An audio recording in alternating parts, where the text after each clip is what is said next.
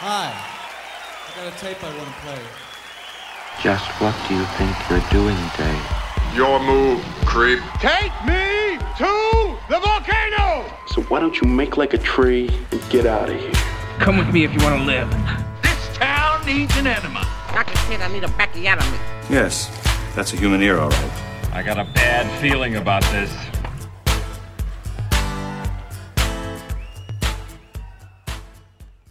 So it's come to this. Oh wow, you came in. You really you button hooked me on Did I? that one. Well, I do What were you usually I do our like offhands countdown, Oh yeah, sorry. and then I look down for one moment, and then the curtain's going up. Shit.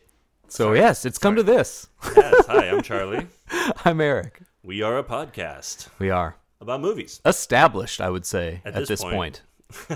We've shown this is a thing we're doing. We both said if we get to 30, we've hit that establishment That point. feels We like can a call it. line, right? Oh yeah. That feels In like the a- sand. That's big. Cross it. There's a lot of podcasts with like 3 episodes.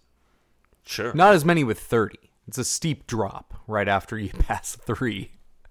It's tough. It's tough. We have But, lives. you know, the air up here is cleaner, Ugh, crisper. feels good up here. You know? Yeah, the view Feels is great. earned. Love the view. We have a pretty exciting accidental double feature. This is, a strange but appropriate. We twofer. didn't set out intending to watch these as an episode, but it just made too much sense. We have a double tonight. 2 Stephen King, 2 Stevies. both just sleepy as hell. Just the sleepiest Steve. I mean, I know there's only so many words in the English language, Yep. but the fact that we got sleep in both of these movies. We're going 1992's Sleepwalkers and 2019's Dr. Sleep DDS. Oh, you thought he was a dentist? Wasn't he a dentist? Did I miss I something? assumed he was the guy that knocks you out before the dentist gets there. You know, I was Nice, very unclear on the Dr. Sleep concept in general. Oh, we'll get No, into it. But so then I can think of 2 words wrong with this title. My favorite running joke ever.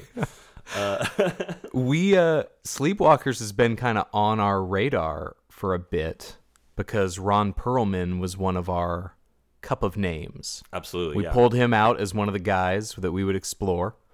And Sleepwalkers, he's billed fairly high up.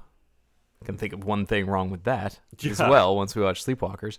But then when the day came, Perlman's name didn't come up. We always have one extra name just in case we have a crazy day of productivity.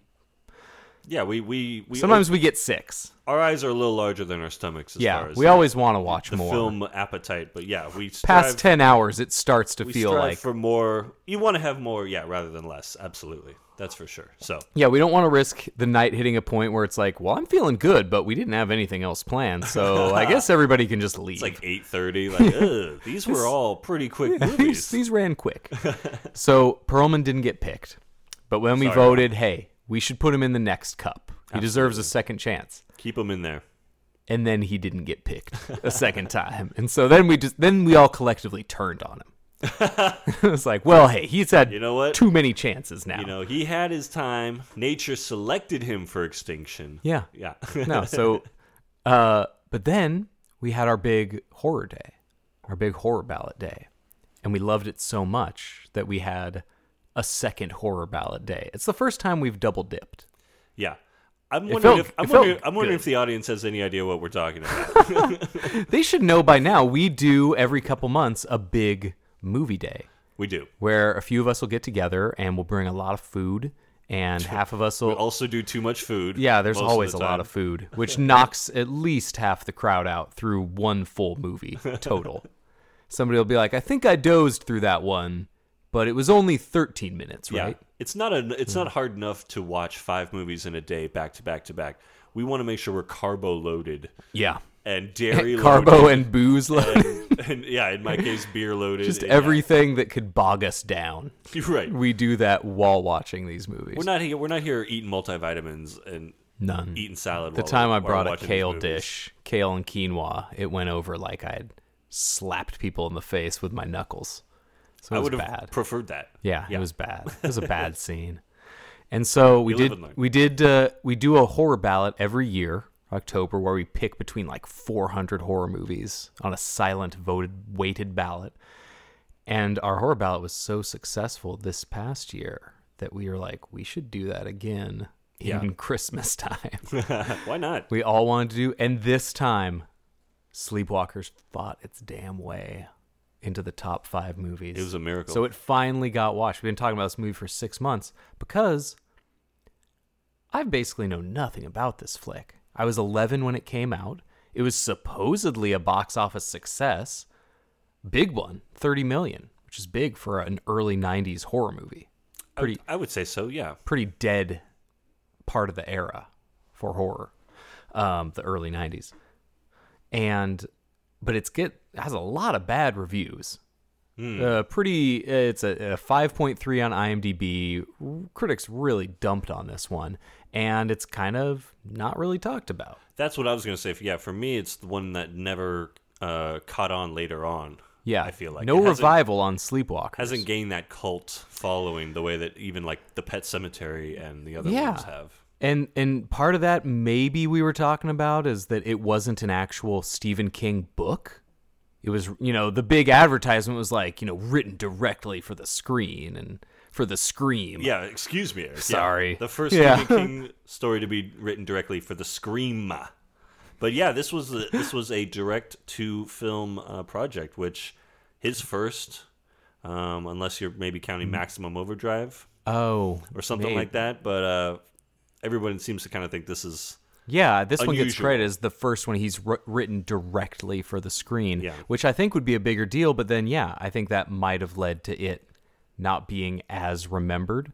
I'm wondering also... It doesn't have the fans of the book and the fans of the movie. You have to exclusively. Yeah. I could also see this almost being like, if you're thinking 92, you've had Pet Cemetery in 89, the It miniseries in 90. Maybe people were a little... There's King burnout? Kinged out. Huh. Or maybe it was maybe they were that just tide of... Or they were tired of cat-based horror after like Pet Cemetery. Yeah, they really lean on the cats in this one too. So this is a whole movie with tons of cats. Could have been seen as maybe a retread of the Pet Cemetery. Yeah, but if you believe IMDb, I think I looked it up earlier, and it was like $30,000, and the movie was given a pretty big budget too for an early '90s horror movie. Again, not a set of years that studios were given big money to make horror movies. But I think it was like a $15 million budget with like $30 million made, which means you think it would be a movie that people would fondly remember. Got seen a lot. But I don't know. It just wasn't one that was really on my radar. It's directed by Mick Garris. Sure. Who's another big horror name. Big name, yeah. Who's done a lot of other Stephen King stuff, like that Shining miniseries that you like, right? I do like it. The 90s one? Although I only saw it in the 90s when I was 13. So I haven't revisited it. And that's a future ep. I'd be down to revisit that one. That one I remember being all like, this is the way that the book is. Like, this has got like the hedge creatures. This is the purest instead of the maze. Shinings. Yeah, and then you're watching, you're like, man, I kind of miss that maze. The maze was really cool. The maze was kind of a cool ending. Ooh, this revisiting of 97's The Shining going or hot. in the tangent now, he had a croquet mallet instead of a axe. Woof. And you're like, man, the axe though. That croquet mallet doesn't read as well. It doesn't bury itself in the guy's chest quite the same as the axe. Yeah, it just kind of bounces off people. Yeah. Makes a comical clunk sound. Not nearly as just doesn't read. Sleepwalkers. Yeah, I really had not heard of this at all. I don't know anybody who champions it as one of their favorites. I don't know what the home video market was like for it. I've never seen it run on TV. I'm sure somebody will say this thing ran wild on. Literally, like we'll probably just Google HBO or something in '93. Yeah. Well, funny enough, this movie kind of fits into a theme we've been having. Should we get into it? The meat of it? 'Cause turns out this is a great movie. I was so into it. And this was such an over delivery. Yeah, it's got It's got a good cast. Good cast. A good cast of good not acting. big people. Totally. Like Madchen Amick. Sure. I'll be honest, when I voted to watch this on our horror day, I didn't even know she was in it. That would have pushed it over the top for me. I didn't know there was a full horror feature with her. That is a treat. She had just come off of Twin Peaks at this point, but yeah, she doesn't do all that much. This is like when Josh found out that James from Twin Peaks was like the star of Gladiator. Oh, sure. It's like he had a feature? This is amazing. He does that, and he has like one small part in A Few Good Men, and then that's about it. Yeah. And so I had no idea there was like a full-length horror feature with her. So I was right during the credits. Sure. I was already pumped. And this is one we'd been so preparing to watch this. I got it for you on Laserdisc. That's right. As a gift probably half a year ago. It was. Right? It's been a while. It was the screening of The Howling, I want to say. Oh, did I bring that there? I forgot, because I also brought you Scream. Like maybe that was one of those. Scream when you did that. Yeah. Eric's been adding movies to I add here and there, and I appreciate that. Thank you. I add them. It's pretty cool. But and it's got Ron Perlman for like 5 minutes. Got a little Pearl. It's got the guy who's the funny fact designer on what was that guy's name? Beetlejuice. I forget the actor's Shaddix, name. maybe? Glenn Shaddix. That's the guy. Yeah. And so it's like and it has all these weird fun cameos from Stephen King, Joe Dante, everybody's favorite John Landis. Totally. Everybody's favorite. Ultimate babyface John Landis is in it. Crowd pleaser John Landis. And we talk about just all the unearthed gems in this movie. One of the greatest pet characters. One of the greatest movie animal characters in cinema. I don't think that's an over-exaggeration. We got a cat named Clovis. Oh, man. Megastar. Deputy Clovis. Yeah. This guy was like a buddy cop. And look, I know all cops are bad. But all cops... but cat cops? We all know. Look, we all know nobody likes cops. But I don't know. I think if they assigned more deputy spots to cats, people would come around on cops. Everybody's excited for the cops to come to their house when they're the cops with Deputy Clovis. Oh, you think Clovis is coming? Oh, is it go? Are we going to get Clovis? Hey, man, don't make me call Clovis on you. Yeah. He's like, oh, yeah? And everyone's like, no, really, we want Clovis. Yeah, headline, Cops Beloved. That's it. And so we got this, like, gorgeous performance from Clovis. Great. So good. And, yeah, it's a weird, confusing, odd plot, and none of us cared. Because the material was so fun. It hit the right mood and tone. The effects were really good.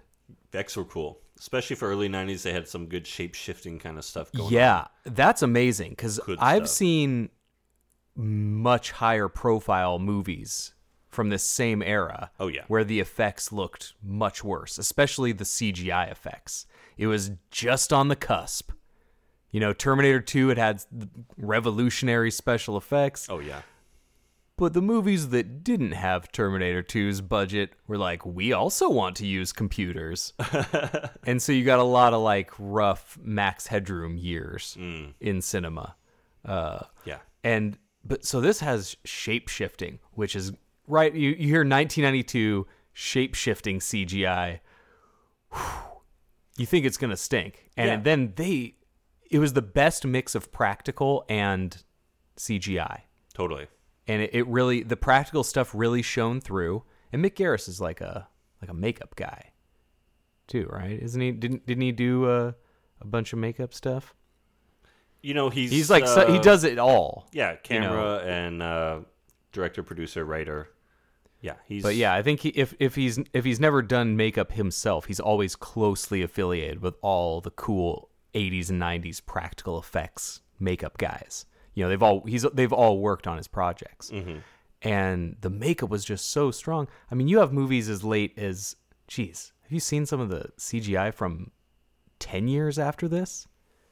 Man, look at that. Some of those like Star Wars remakes. that came out 5 years after this. That's definitely a case of trying to do too much. Yeah, they got the technology. So they made this was an expensive movie, $15 million, expensive for horror at the time. But man, they stretched their dollar in like the best way, and the movie's just filled with cats.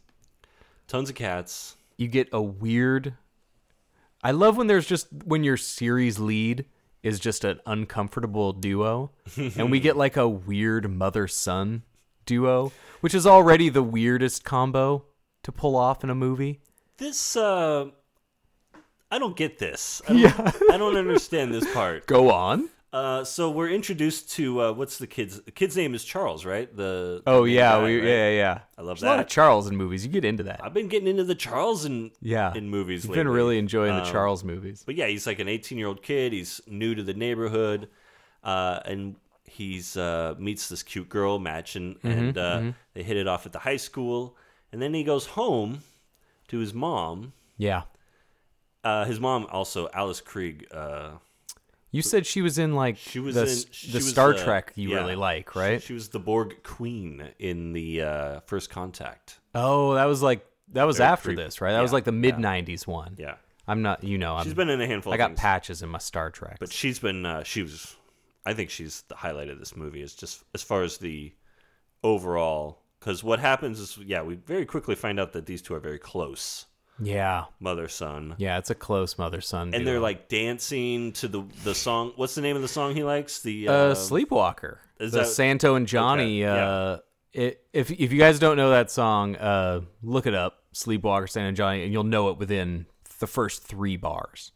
And it's really omnipresent in this movie. Yeah, I really liked their use of it. It's got an old-timey 50s. Yeah, like a lonesome- wistful kind of surf guitar instrumental.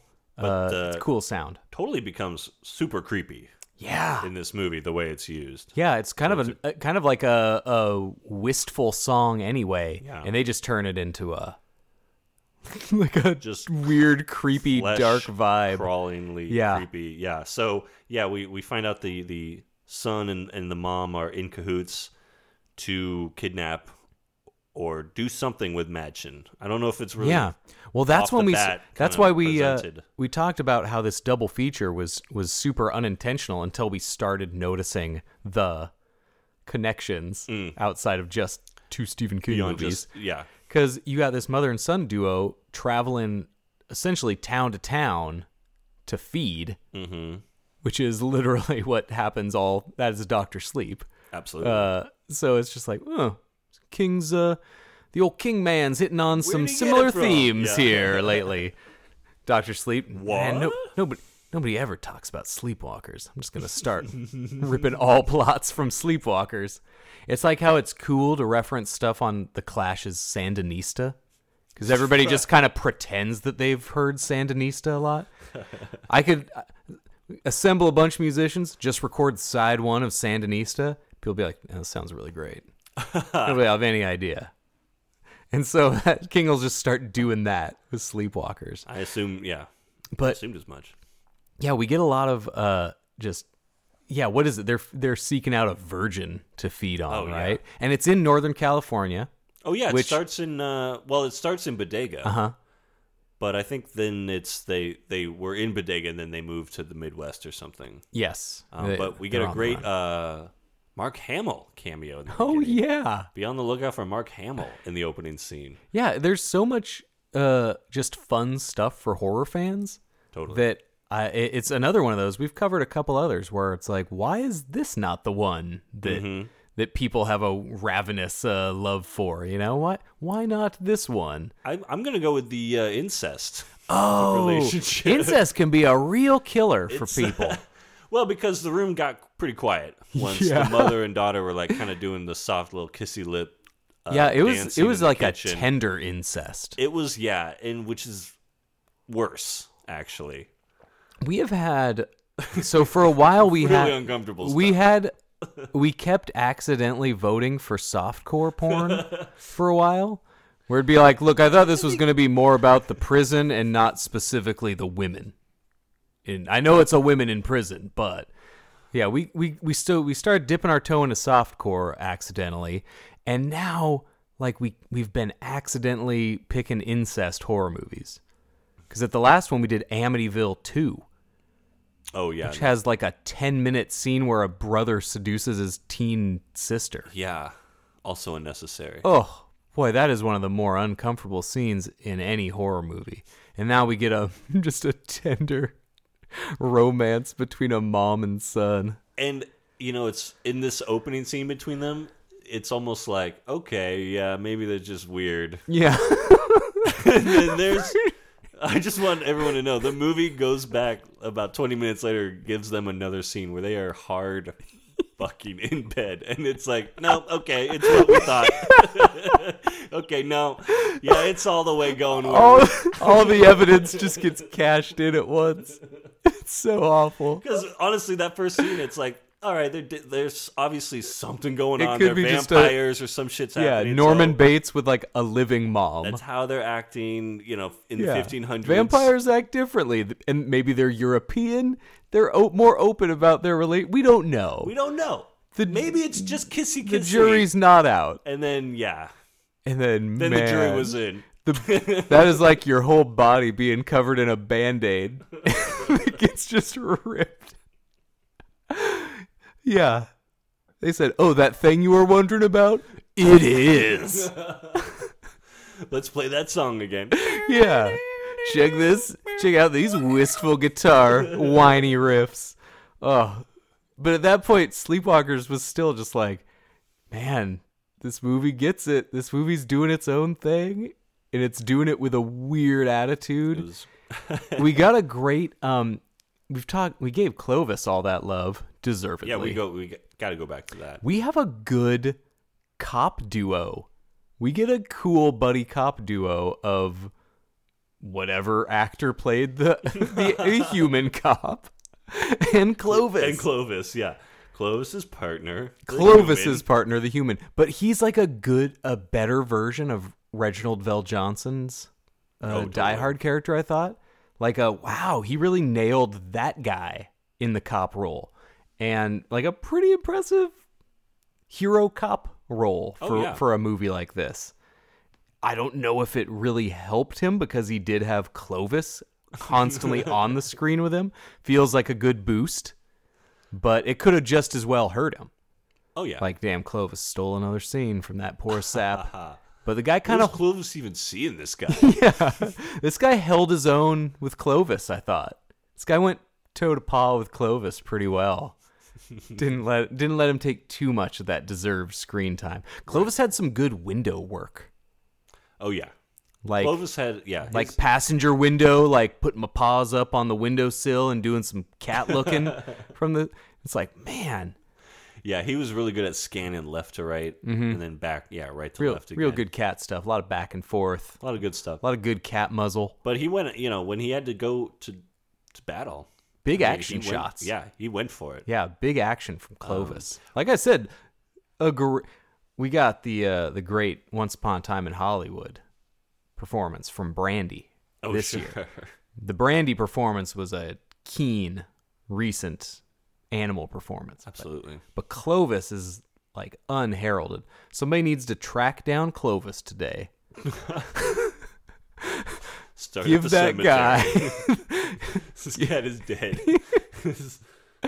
If he was one during the movie, cats can be 20. I mean, there could have been 9 Clovises. We don't know. Dude, if they can find 9 cats to do what Clovis did in this movie, I'm surprised people Start weren't. A baseball I'm team. surprised we're not. Yeah, we're not getting taken over by Clovi today. Was that what Cloverfield was about? Clovisfield. Shit. So the movie it's like a good mix of like some pretty impressive action, some good effects, a bunch of cats. Tons of cats. Yeah, so cats are showing up at these people's house. Yeah, right. Cats from the beginning, can sense which is cool. The vampires. Yeah. In this movie, so that's why Clovis is such a baller. Because he's like, he can smell the spice. Clovis knows, he knows where the deal's going down. Yeah. It's a good guy to have on your side when you're dealing with vampires. And so these people are like, that's like the running gag with this creepy mother-son vampire team. It's always like, have we called the animal control people to get rid of all these cats? It's like there's this constant like routine of They're out there again. We gotta get the cats away from here. Mother, stop looking at the cats. Ignore the cats, mother. A lot of directions to don't think about the cats. Like they're drawing attention to us, and there's literally like hundreds of cats out surrounding their house. They're just chilling. Yeah, they're all just cats bathing in a field. Cats are patient, though. How did they wrangle that many cats? That's what I'm saying. This is an impressive genre production. Mm-hmm. This is a great genre picture that maybe I've just somehow missed all of the circles that praise Sleepwalkers and hail it as one of their favorite movies. But that's a weird... You think I'd be somewhere in the Venn diagram of people talking about that on Twitter, if they are. We're going to have to start our own Venn diagram, I think. I think we are. This is it. This is Sleep circle heads, one man. right here. Yeah. Boom, sleepheads. The sleepiest. So yeah, this movie, that the primary reason we were likely going to watch it was Ron Perlman. Oh, yeah. Perlman's in like a 5-minute scene. He gets dispatched fairly quickly. Yeah. Like 80 minutes into this picture. I was going to say, he doesn't actually even show up until basically the end. Yeah. And then it's like, well, why did they have to add this extra like cop character? Yeah, the cop. Who just not only is the character is like an asshole and then gets taken out pretty quickly. Like, all right, yeah. Like he has maybe he owed him a favor. Like it was like Ron was like, look, man, just have me come on as a cop. Yeah, I'll mug around for a minute. He's an extended version of the kind of character who's like the tough guy that kicks in the door and then just gets the shit kicked out of him. You're like, who was that guy? Yeah, exactly. Who's that guy that got steamrolled? Really For some reason, they got Ron Perlman to basically come in, act like a total dick face to everyone, and then get immediately murdered. Which we're like, oh boy, we would have a celebration of Ron Perlman. Yeah, I'm glad we didn't go there for that. Yeah, and so this movie that we were going to watch because of Ron Perlman becomes an amazing horror movie experience for every reason that isn't Ron Perlman. So it was quite a nice little surprise. Totally. But I despite all the incest, I actually did quite enjoy this movie. Yeah. I mean, I'm saying the incest, I guess I got indoctrinated. You're thinking it's just helped. Yeah. Well, because otherwise this movie is just like, so they're not exactly Lestat vampires. They're more like, they seem like they're more like ancient creatures, or maybe they were trying to be aliens, but the shape-shifting is them actually going into their true form of being a kind of almost a cat-like animal. It's kind of like a cat people scenario. Yeah, I guess it borrows, I mean, if you read it as cat people, it plays just as, movies filled with cats. And it's almost like it went from the original cat people, which is very like dark and mysteriously sexy, into the 80s cat people with Nastasha Kinski, where it's a straight up erotic thriller. So they're just like, what if we took the erotic vibes? Right, take this erotic part of 82's cat people. Yeah. I think that's exactly what Stephen King did here. Yeah. He's like, what movie was really good? Cat people. King can insert some. He don't shy away from weird sex. Oh no, not usually weird sex acts, like weird sex couplings, or just the It spoilers that we've talked about before, and just like, oh, he's writing this. All right, oh, he's doing it. Oh, he's going back to it. Okay, he doesn't shy away from it, and they weirded out on Sleepwalkers. I just looked it up because I was curious. We were wondering what the home video market is. Oh, yeah. So it does have a Blu-ray. Okay. Fairly new. Shout Factory put it out in November of 2018. So it's been out for just a little over a year, which, I'd say when the Blu-ray horror boom started, when Shout started doing stuff in 2013, 2014, I think those movies have had so much more time to be rediscovered on the nicest medium. Sleepwalker's just been out on Blu-ray for a year, so I don't know. When people are now, I don't own a Blu-ray player anymore. Mm-hmm. So maybe that's why. I don't know. I'm just so confused at why we haven't heard more about this. People should. I'm really gonna have to go back to the incest. No. Why do I keep every time I bang my fist? I'm like, I just don't see it, and then you're like, dude, it's probably the incest. We keep talking about it. So yeah, but otherwise, it's got all the classic elements. I mean, there's the Madchen is a great kind of. She's young, a great heroine girl. Yeah. She's totally unsuspecting. We've obviously. really, if anything, this past year and a half, I've noticed it more and more since we started this podcast. Just how many good horror movie female roles we've gotten just by chance over the last year plus, and it's been none of the ones like Black Christmas, which is viewed as powerful women characters, but. Right. I didn't get it. And we just like have happened into a bunch of like, wow, I had no idea this girl was in it. Wow, she's amazing in this. Because, she's a really great horror female lead. She's great. And it's just now, I'm just remembering that they don't actually meet at high school. They meet at the movie theater. So it's got that great, like, her working at the movie theater. Oh, God. How could I forget that? And having the popcorn and all that stuff. That's like such a great That is one bit. of my favorite movie things. Yeah. Is when like, a person works at a movie theater. Oh, yeah.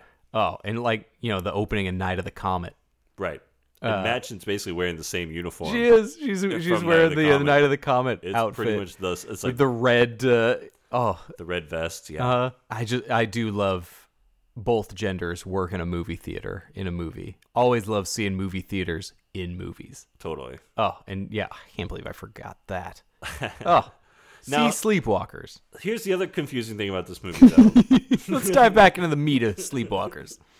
We're going long on Sleepwalkers. I have more questions. Yeah. the next question I have is really about the powers of these creatures. Yeah. Fuzzy. As defined. Fuzzy on that. They seem to be immortal as long as they feed. Yeah. But the mother is complaining of starving the whole time, so they seem like they might have to feed pretty regularly. Which again, or that's been a while. Same kind of theme in Dr. Sleep. Yeah, right. Yeah, totally. The same the exact way that thing. they were weak and like getting weaker and having to feed. Yeah. Same thing. They can shapeshift, obviously. Yeah.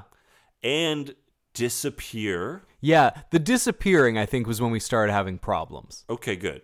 I think that's because, we can establish immortality and shape-shifting. Those can go together. I'll put that out there. That feels like a superpower that a superhero can have. But then once they turned invisible, we were like, wait, how much... Can they just do anything then? That's when a character gets sucky. Right, but then they can shapeshift the car. Yeah, then they can shapeshift things that aren't make them. That invisible. So, yeah. That one... yeah. At that point, that was when it's like, swallow. so that was they... a bit tough to swallow. Yeah, once you give a super villain that many different things they could do, it feels like, boy, you really built up a tough wall to climb here, didn't you? Put some Madgenomic, though, and Clovis. They're gonna crack the code. Look, we Clovis all could smell him. We all have confidence in Clovis. Well, but, that's why the cats are so badass, because they don't need to see. Yeah, they can that's smell true. them. This is like, I really do kind of love that. It felt like that's a gag written by a cat owner. So I wonder if King's like a big cat guy, because there's all these times where my cat son Tacos, he'll just be looking out the window so intently at something, and I'll come up behind him and just be like, oh yeah, just really focusing hard on nothing at all. Because he's a cat. He's seeing the heat signature from that sleepwalker out there. What's he seeing? There's totally. like... So it feels like a gag written by someone who's observed their cat. But yeah. So like I said, at the very beginning of this, a lot of stuff didn't quite make sense. Confusing plot in ways. Could be picked apart if you're a joyless shit sack, I guess. This is not really a movie where my shit sacks at. Yeah, this really isn't a movie to pick apart. There was problems all of us had problems, but we kind of laughed through them. Yeah. Just like, oh, this movie's just pulling anything out. So it's like somehow the problems just added to the movie, the problematic elements. I don't know, real crowd pleaser. That was like our first film of the day, right? I think that kicked off our big day. Yeah. Yeah, it did. So that was like good way to start. And yeah, afterwards the consensus was like that was a good film to lead off. like the perfect opener. So that seems like high praise. It's fun. It's got that good creepy element. It's got some fun effects and cats. And cats. It's really cool. Saving the day. So we're going to take a little break, and then we're going to come back with part 2. I'm saying this. How long did we record on this? We went forever. About 30 minutes. Yeah. We're going to come back after this break. Another 30 on, to conclude our Sleepy Steve double feature, Dr. Sleep.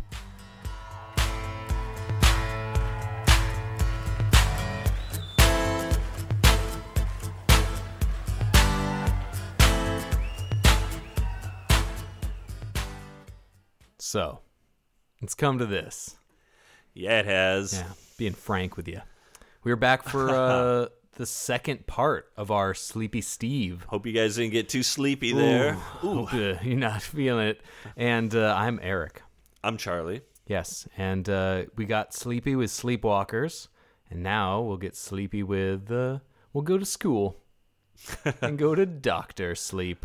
We're going straight to the doctor. Yeah, Professor Sleep. Just came out back in October or November of 2019. Mm-hmm. And this was one we a new one. Did not wait to see in 3rd Street cinemas.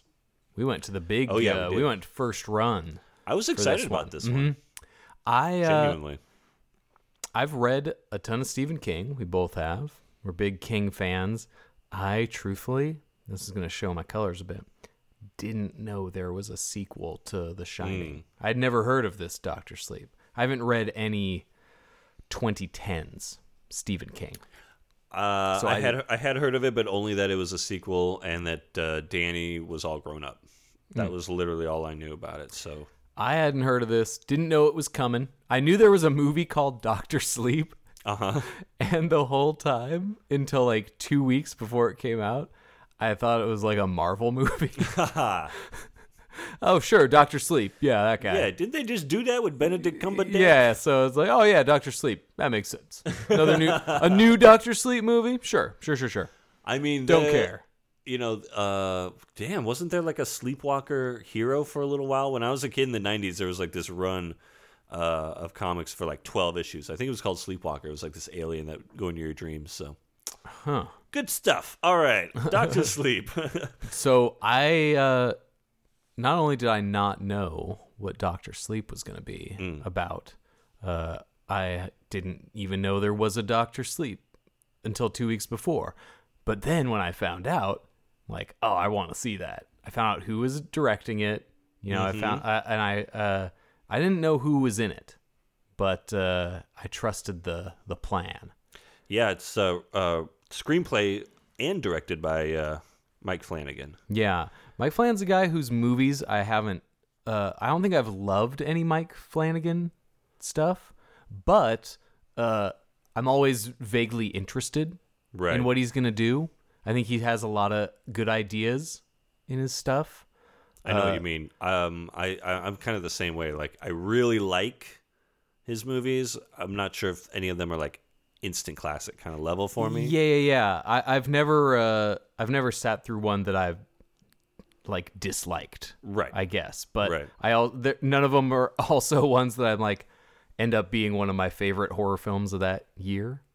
So, but he's, but yet at the same time, I say all that. When I saw he was the director of this, for whatever reason, I was more excited. Yeah. So Did you ever see the Haunting of Hill House series? No. One of my coworkers really, really likes it. Yeah. He says even for the parts of it that dips, he says the high points are really high. It's really good. But I haven't.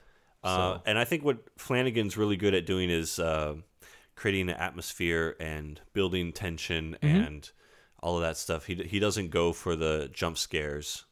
He's much better about having the thing creep up on you. Yeah. And the anticipation. Yeah. Yeah. So for whatever reason, I was excited when I saw his name was attached.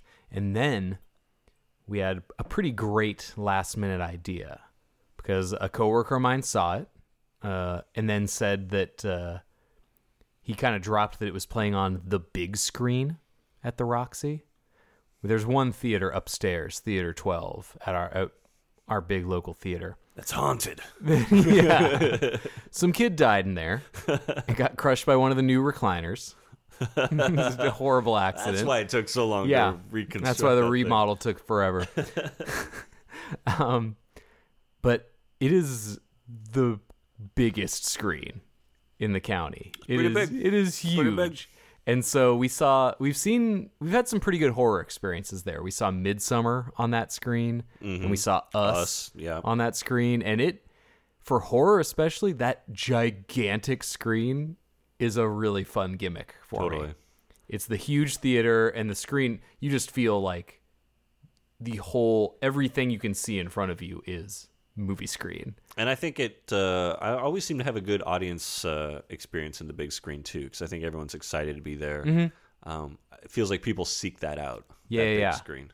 Exactly. So Every time we've been in the big screen, the reactions seem louder. It's just a good vibe in the room for the biggest room. For being haunted, it's pretty cool. Yeah, I didn't even think about that kid dying the whole time, and kids die in this movie.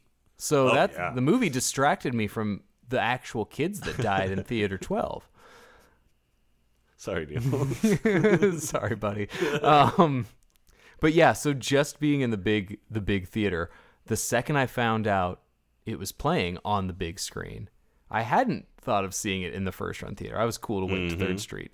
And then I basically texted you like that night being like, "What are you doing tomorrow? It's the last day it's going to be on the big screen." Because we knew it kind of underperformed at the box office, right? And that was the first week it came out, and I was like, oh, there's no way it's going to stay on the big screen since it tanked. And so it's like, we need to see it tomorrow. This is the only showing. And we did it. We did it, buddy. And I remember It was good. it was one of those, it was also a special audio. What's the new audio gimmick? Oh, yeah. Just a bunch of letters put together. It basically- DBLX or something, you know? Yeah, but it was the new audio system that's like the best surround ever made. Like, Oh, yeah. it's a crazy intense, 100 speaker setup that not every theater has. That almost ruined you for this movie, though, because you were so into the pre-roll Dude. audio highlight reel that they were doing. We got you were like, I don't want this to end. Yeah, we got like a PowerPoint presentation that was like this interactive experience. It was And I like when they used to do the THX thing, and Yeah, you'd have the it's little the robots best flying version around, of and it's that. like, oh, the THX thing broke. Better get that little robot out. Yeah. But it was like raindrops over here. I was so into elk it. running over here. It was like a sick You were getting, planetarium like, experience tingles or something. Yeah, It was like I was at the Exploratorium. it was funny. Yeah, we were like, I was like in my recliner, and we got the best seats in the house. I can't believe they were open. There's that one row that's dead center, so you're looking. It's like the most straight on view of the screen, you know. So it really feels like the world is at your feet when you're in this full recline in your big recliner. And I'm like sitting there in this recliner, and the screen's like advertising the new like you're gonna knock your dick on your ass with this, and you're like, whoa, they're getting really intense with this. And then it's like, what if it was raining in the theater? And then suddenly it sounds, oh, we're surrounded in this thunderstorm. A woman to our left screamed. She was just They were really. I was fully expecting our seats to start shaking. Like, oh yeah, we're in like rumble those seats. exist, right? Yeah. Yeah. Oh man. And so I leaned over to Charlie. I was like, I'm so into this. I'm like, this isn't the movie yet. I am this so is just the excited right now. advertisement for the speakers. I get really excited in just the previews, because I don't play. I just watch pro wrestling on my phone during the previews themselves. This is why you don't know that there's a Dr. Sleep coming. I don't want to know. I don't want to know. So I'm just like, I'm gonna watch. You're like, I never hear about these movies till they come out. Also, I don't watch. Also, I commercials or actively trailers. ignore all TV and trailers. But I love at our local cinemas the filling up a Coke glass sound. Oh yeah! Oh Like, my god! Right before you like that? I love it. Right before a movie starts, we get like the sound of popcorn popping Every and the sound. time. Yeah, But it's. I think the Roxy themselves made this. I've I never think so. seen I this think it's at a another local theater ad. Yeah, because it's just like right before the movie. the popping of the popcorn, the screen fills up with popcorn, which then goes down, and then the soda fills up, and then they even put a straw in the soda, and you got ice clacking around. Enjoy the movie, buy your popcorn and stuff. I'm into it. I'm always into it, and so that's usually the extent of my oral movie pleasures. Well, is that Coke Fizz? It's like going up, and so here it's just like, you're in a bird sanctuary, and we're like surrounded in like, oh, these birds sound pretty cool, and then it's like, oh, it's raining, and like, and then like thunder, and it's like, oh, there's like big bass shake in the theater. Yeah, I was way into it. That's funny, but I don't know if it put me in the right mood for Dr. Sleep. It kind of lulled us to a little bit of lulling, and so I did end up seeing Dr. Sleep twice. I saw it opening week with you, and then I saw it again when it came to 3rd Street. And I was way more into it the second time around. The first time around, I had a lot of questions and a lot of stuff that lost me a little bit. Yeah. And the second time around, I enjoyed it a lot more. I got way more into it, and thought I gave less credit to certain things that I enjoyed more the second time.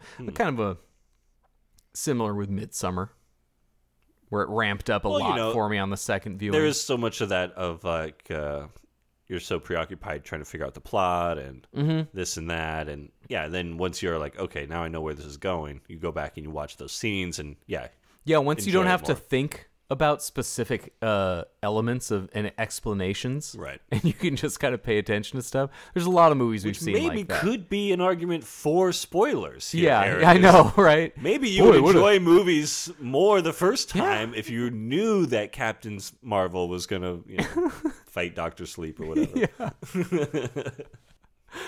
I mean, sure, maybe. I don't know. But I like going into a movie and just being like, all right, so let's see what you have to show me, because I don't know what to expect. But you're probably right. It's somewhere in the middle. I feel like I'm really watching movies wrong now. This is an intervention. So I didn't know who was in it, and one of my favorite elements of the movie was a person who I have avoided accidentally. What's the main actress's name? The main actress, Rebecca Ferguson. Rebecca Ferguson.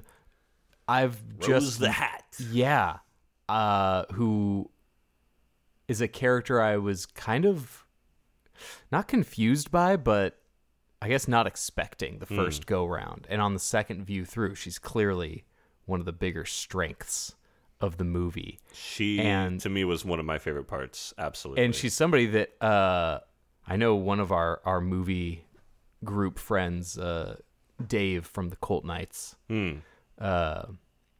apparently this is like his favorite actress. So so he was like incredibly excited to see this. They didn't go to a Colt screening because they wanted to see this on the Thursday it came out. And then when I heard that, I felt bad because I had no clue who she was talking about. I haven't really seen a lot of the new Mission Impossibles. I haven't seen the Queen or the White Queen or stuff like that. Yeah, she's new on the scene, but she's like our age. I mean, last 7 years. So yeah. I don't really know her from anything in particular, but I thought her character. But I was into the way she played it in the movie. She has like a cool So we're just I kind of just dove into my favorite thing in the movie. So yeah, we're diving in. That's what we've been doing. For a lead villain, it's a cool direction that even if I knew there was a Shining sequel, I wouldn't have assumed they would go to this. It wasn't what I was expecting from the lead evil in a Shining movie, you know? It is kind of the whole idea of this being a sequel to The Shining is in of itself, it's if you don't know the book or you don't know where the story goes, you're like, what else are we saying about The Shining? What else is? I never really asked for a follow up on Danny. I don't know why. I just never thought of it as a thing. Like, oh man, I'd love to see this guy. Well, I don't need a Boyhood with Danny Torrance. Exactly. Yeah, we don't. Need Although to check maybe in that would with be Danny. good. I don't know. Maybe we need to check in. Yeah. Well, but I love the way that they kind of moved into this new story. Yeah. And they have these characters out here, and then agreed. And then what the the thing that this does that all good sequels do is it expands the world beyond just one boy with powers. Yeah. And you get a sense of outside of this hotel that is the whole of The Shining. Mm-hmm. There's this whole world where this is happening. Yeah. And that That's to important. me is really, that hooks me in when I'm like, oh, there's more to learn. There's more to this. We're learning more of Yeah. what went into this, and in that, the intrigues movie me. succeeded for me in a lot of those ways. Like I said, I'm 100% unfamiliar with the source material. Yeah. Could not tell you if anything was changed from the book to the movie, and if that's a controversial thing. But I liked how the movie expanded Yeah, this from is not what a we book already knew. podcast. Yeah. We're not here to talk about Get fucking over it. books. I've been reading it for 4 months. All I'm right. a bad reader. You animals. Yeah, I'm a bad reader. I'm a decent watcher. A tough reader, though. Very bad. And so, once I heard there was a Shining sequel, I wasn't totally sold that I would be into it, because I'm never of the, like, I wonder what Danny Torrance would be like as an adult. The kid going through a horrific situation is more horrific and interesting to me in a horror movie. Mm-hmm. An adult going through some hard times doesn't hit me the same way. And so I wasn't super intrigued by Danny Torrance as slumming it Right. guy. Right. But I think they pulled it off as best as possible. It just was an interesting dynamic that then played off the creepy Rebecca Ferguson vibe. Mm-hmm. I liked the rehab angle of the movie less than the gypsy vampires kind of thing. Yeah. Again, the gypsy vampire vibe, very similar to Sleepwalkers Very for me. much. Yeah. But the movie does a couple really cool things that could have come off as like bad The Force Awakens horseshit. Like retread kind of stuff. Yeah, references to the older movies never quite go Oh, great. right. The Terminator movie that came out I this year. haven't seen the new one. This is going to be a minor Terminator Watch out, tangent. guys. What was this one called? Was it Terminator I Salvation didn't or see it. something? I know. What Dark Fate? What a rube. Wasn't it like a Dark Fate or something Yeah, like I that? think you're right. So Terminator, we're old now. yeah, Dark Fate. You're right. I'm the one that saw the stupid movie. So the best thing about Terminator Dark Fate was they kept falling flat on their face every time they referenced the old Terminators. And it was the funniest thing because it was done so open-faced and sincerely. And there, you could think somebody somewhere is like, this will be a really good line. And it's just it's the most hilarious series callback. I'm going to lead with the best one. I was going to say, I need examples here. We're going to jump to my favorite. Okay. This is going to be riddled with Terminator Dark Fate spoilers, people. Watch out, guys. But you'll be fine. Trust me. Trust the guy that doesn't like spoilers. You'll be fine. So Arnold, who is Schwarzenegger? Arnold, yeah.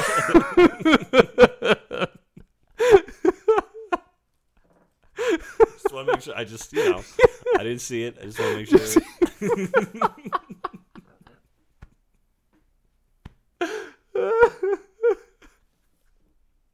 Just to be clear. It's like that Arnold Vosloo. Yeah. Yeah, so the guy from The Mummy, who's also confusingly in this movie. Yeah, so one of the best parts, this movie was more ridiculous than Aquaman. In God. kind of that, like, I'm glad I saw this, but woof, right, guys? So In case you're wondering why we did not do a full episode on yeah, Dark I was Fate. told Charlie, I'm seeing Terminator Dark Fate. We might record this Friday. And then if you're wondering why Charlie never heard me bring up Terminator Dark Fate again. So Arnold, the T-800 Schwarzenegger, he plays a man we get to see the Terminator basically live in witness protection. Oh, yeah. So Sure. he's just like a normal guy who I think does like curtain installation. Oh, God. And his name is Carl. That's his identity that he's going by. You have Carl, comma, the Terminator. And he has like a wife. They have a kid. I think she might have had a kid. Maybe she doesn't have a kid. A lot of fuzziness around Terminator Dark Fate. There was a lot of laughs. And when he knows he's gonna have to go on a final mission to save humanity, from Skynet, he looks to his wife. And in my head, I'm like, "Oh God, say it. Please say it." Like I saw it coming a mile away and I was like leaning way into it. Just like, do it. And I'm like Marco Scudero in the playoffs in the rain. Like I'm Andy Dufresne coming out of the rainy hole. Just like arms open, shirt flapping. I'm like, come on, give it up. Say the line. And he goes, "I won't be back." Oh, Arnie. And I was like, this is it. Sweeping all the awards in my heart. I love it. So every like famous line from the Terminator, he just says it like the reverse. Yeah. Yeah. Oh, yeah. Poor guy. And it's gorgeous. I love it. And so, as I was saying, Terminator Dark Fate over. So yeah, making callbacks to earlier parts of the franchise, not a guarantee. Totally. It can fall hilariously on its butt over and over and over again until it snowballs into me like almost peeing my pants laughing at Terminator Dark Fate. Well, and then this one, they're not just calling back The Shining. The movie starts in 1980. Yeah. In another part of the country where Rose the Hat and this gang of gypsy vampires is attacking another young child with the Shining. The movie starts. That was a great scene, opening by the way. scene. Yeah. The Rose the Hat introduction scene. Really chilling stuff right off the bat. That just really like It 2, which I loved, had some of the stuff that's really scary to me. Right. Like that scene in It 2 with the girl with the birthmark who gets lured under the bleachers by Pennywise. Oh, this had a lot of that. That was chilling. Mm-hmm. And just like basically any adult misleading a child is already hitting nerves. Right. Well, you see Rose kind of lure the child over, and then all of a sudden there's these people surrounding her. Dude, the way he shot the other gypsy members of her weird gang suddenly multiplying, where now there's this weird guy in a vest. Pretty good gang. Good creepy gang. Good gang. I wasn't as into it the first time around, and I do have some complaints, mainly that there seem to be a few duds in the gang, and we don't see what they did to get into the gang. Right. And I don't like that about movie gangs. I want to get why somebody belongs. Well, because this movie, we'll go back to the Shining relationship, but they spend a good portion of, 20 minutes it felt like, introducing this new gang character and then recruiting this girl because she had a special power. Yeah. And there's other people with the Shining. So they're out finding people with this power to join the gang. Yeah. And then you see like the schlubby guys like, I drive the truck. Yeah. They're like, why did they, what? Yeah. How did this guy get a ticket? Exactly. And so it's almost felt like they made the gang a little too big because you got some weird tertiary guys and he's like, they're like, we did it. And then he comes into the frame. It's like, we did it. Like, you didn't. You saved something for me. Okay, Carl. You didn't really do it, Carl. All right. Come on, Carl. Yeah. And so we got a few Carls on the edges of this game. A couple of Carls. And, but Rose the Hat is like, it's such a cool vibe for a villain because she's kind of like a cool Coachella mom. Like, I could see that, yeah. Just wearing like a chambray shirt tied at the waist with some like yoga pants. Yeah. And she's just like, has like a Ian Astbury of the cult kind of vibe. Like, she probably has some turquoise jewelry. Oh, yeah. And like, big time. Big. He makes turquoise jewelry. Yeah, a big The Cult vibe. Oh, from, absolutely. It's a little, maybe that's too on the nose to make your villain look like Ian Astbury when she like is in a cult. Cult, I don't know. It's a lot of the cult talk. But well, she does have the hat. She does. It's a cool look, and she has this just like slinky delivery to everything. There's some other scenes where she's more like a Disney villain, And overall, just loved any Rose the Hat scene. Totally. But yeah, the recruiting stuff into their gang made me actually start to wish for, even with the flaws that I think the movie has, I still wish it was like a 10-episode Netflix thing. Right. Because I would have loved to could see see that. way more of the gang recruiting and the gang killing. And I think you could have expanded the world even more, because I think their ideas would translate. The ideas in the movie would translate really well, I think, to a longer form. Mm-hmm. I don't know. I agree. It made me. The ideas were strong enough that I wanted more of this movie, and for that reason, I think some stuff was rushed through. Right.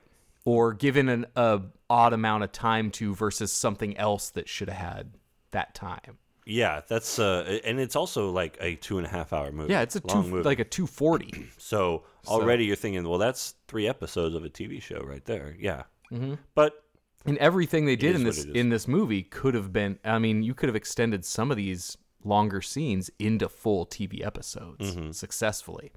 I think So yeah. I think I'm not rooting for stuff to be longer usually, but some movies like this, I'm like, I wish we got more time to delve into things. Well, like I just watched the new Watchmen on HBO Oh, series. sure.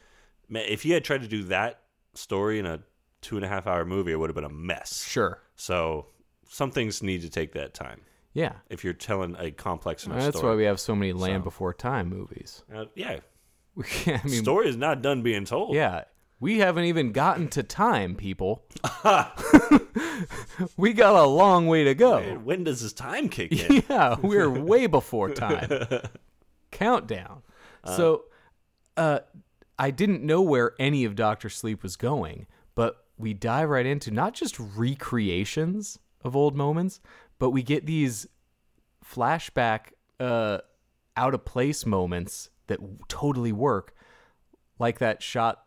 The room that looks exactly like the office that Jack Nicholson interviewed. Yes. In The Shining. A lot of that. There's a lot of just direct recreations repurposed. Right. And that could have come off really lame, and instead just comes off like they're really nailing this. Totally.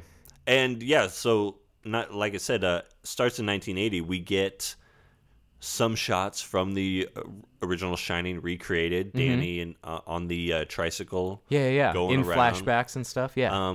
They didn't just reuse the old film. They actually shot They it with new actors. remade. Yeah. And made it look. They like rebuilt the sets It was cool, man. and got look-alike actors that. Oh man. the actress who plays Wendy. Yeah. Unbelievable. If anything was as good as Rose the Hat, I wanted more of this woman's Shelley Duvall impression. yes. She nails the voice, which is crazy. It was the voice, yeah. Not only did she look just like her, the voice was... and then you realize what a unique, wonderful voice Shelley Duvall has. Yeah, exactly. How much her voice genuinely added to The Shining. She has such a vulnerable but piercing quality. Yeah. You know, it's such a great movie voice. And this woman nails it. I'm going to tell you, just because you're going to love this, the woman is, her name is Alex Esso. Okay.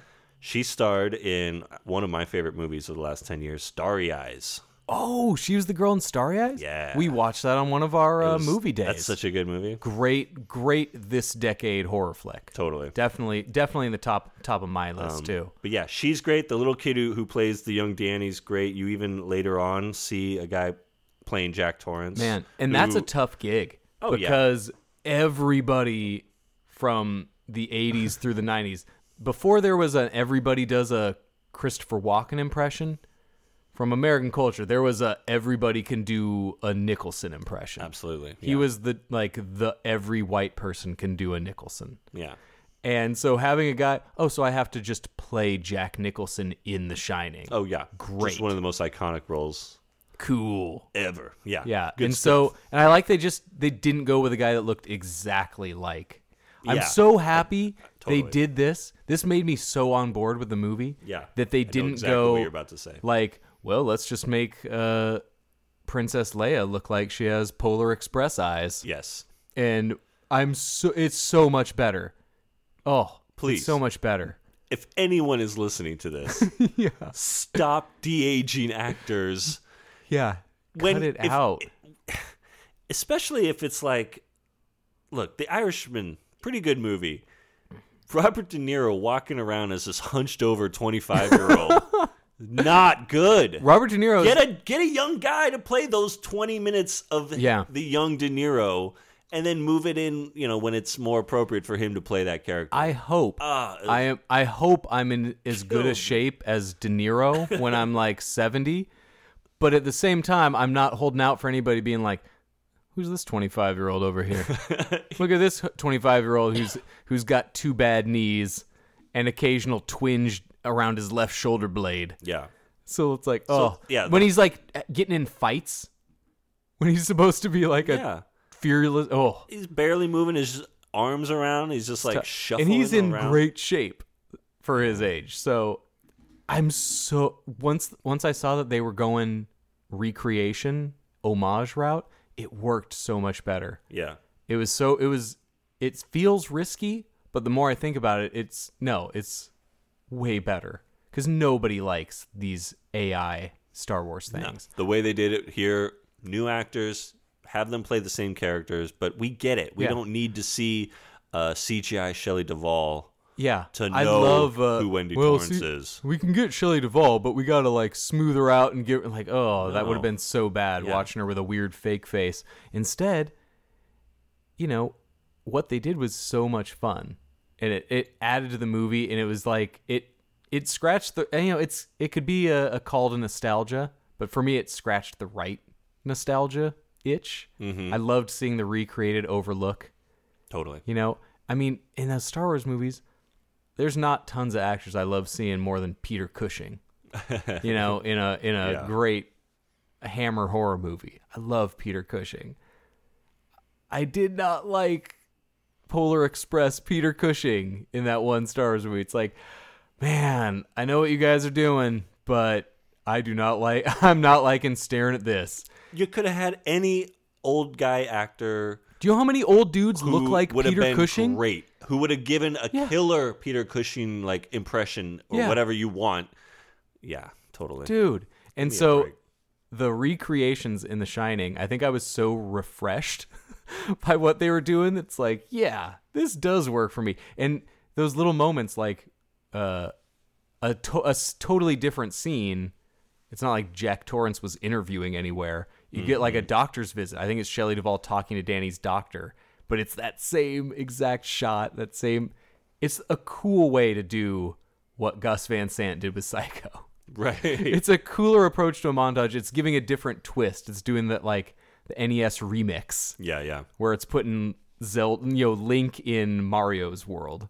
It's that kind of thing. And I think that makes more for a fun nostalgia twist.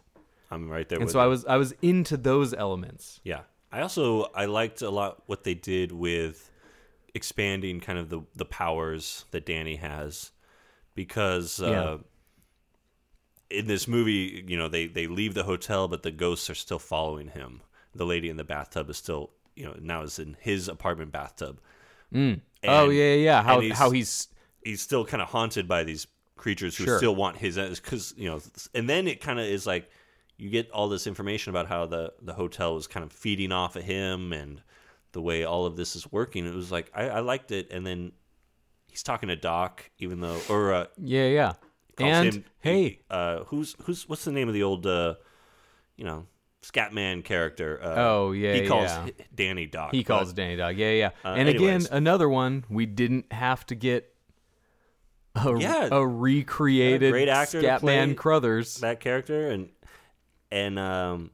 so it was so much better. It kind of it just gave this Danny's powers are pretty not defined in The Shining. It's exactly he can telepathically talk to people. Dick, by the way, Dick, thank you. Dick Halloran. And so we didn't really get a sense what of he what actually does. So now I didn't really love Ewan McGregor in the movie. I wasn't into his part, and I don't like that actor who plays the rehab dude that takes him under his wing. Oh, the actor's name's like Cliff Curtis. Don't like that guy. He's in that bad Walking Dead spinoff. Oh, and yeah. I never like him and so when I saw he was the guy who's going to be the like, hey brother, you can stay at my place. Oh great. I have to. So I think that made me look forward even more to the Rose the Hat stuff. So I didn't have to be watching that guy. I don't know.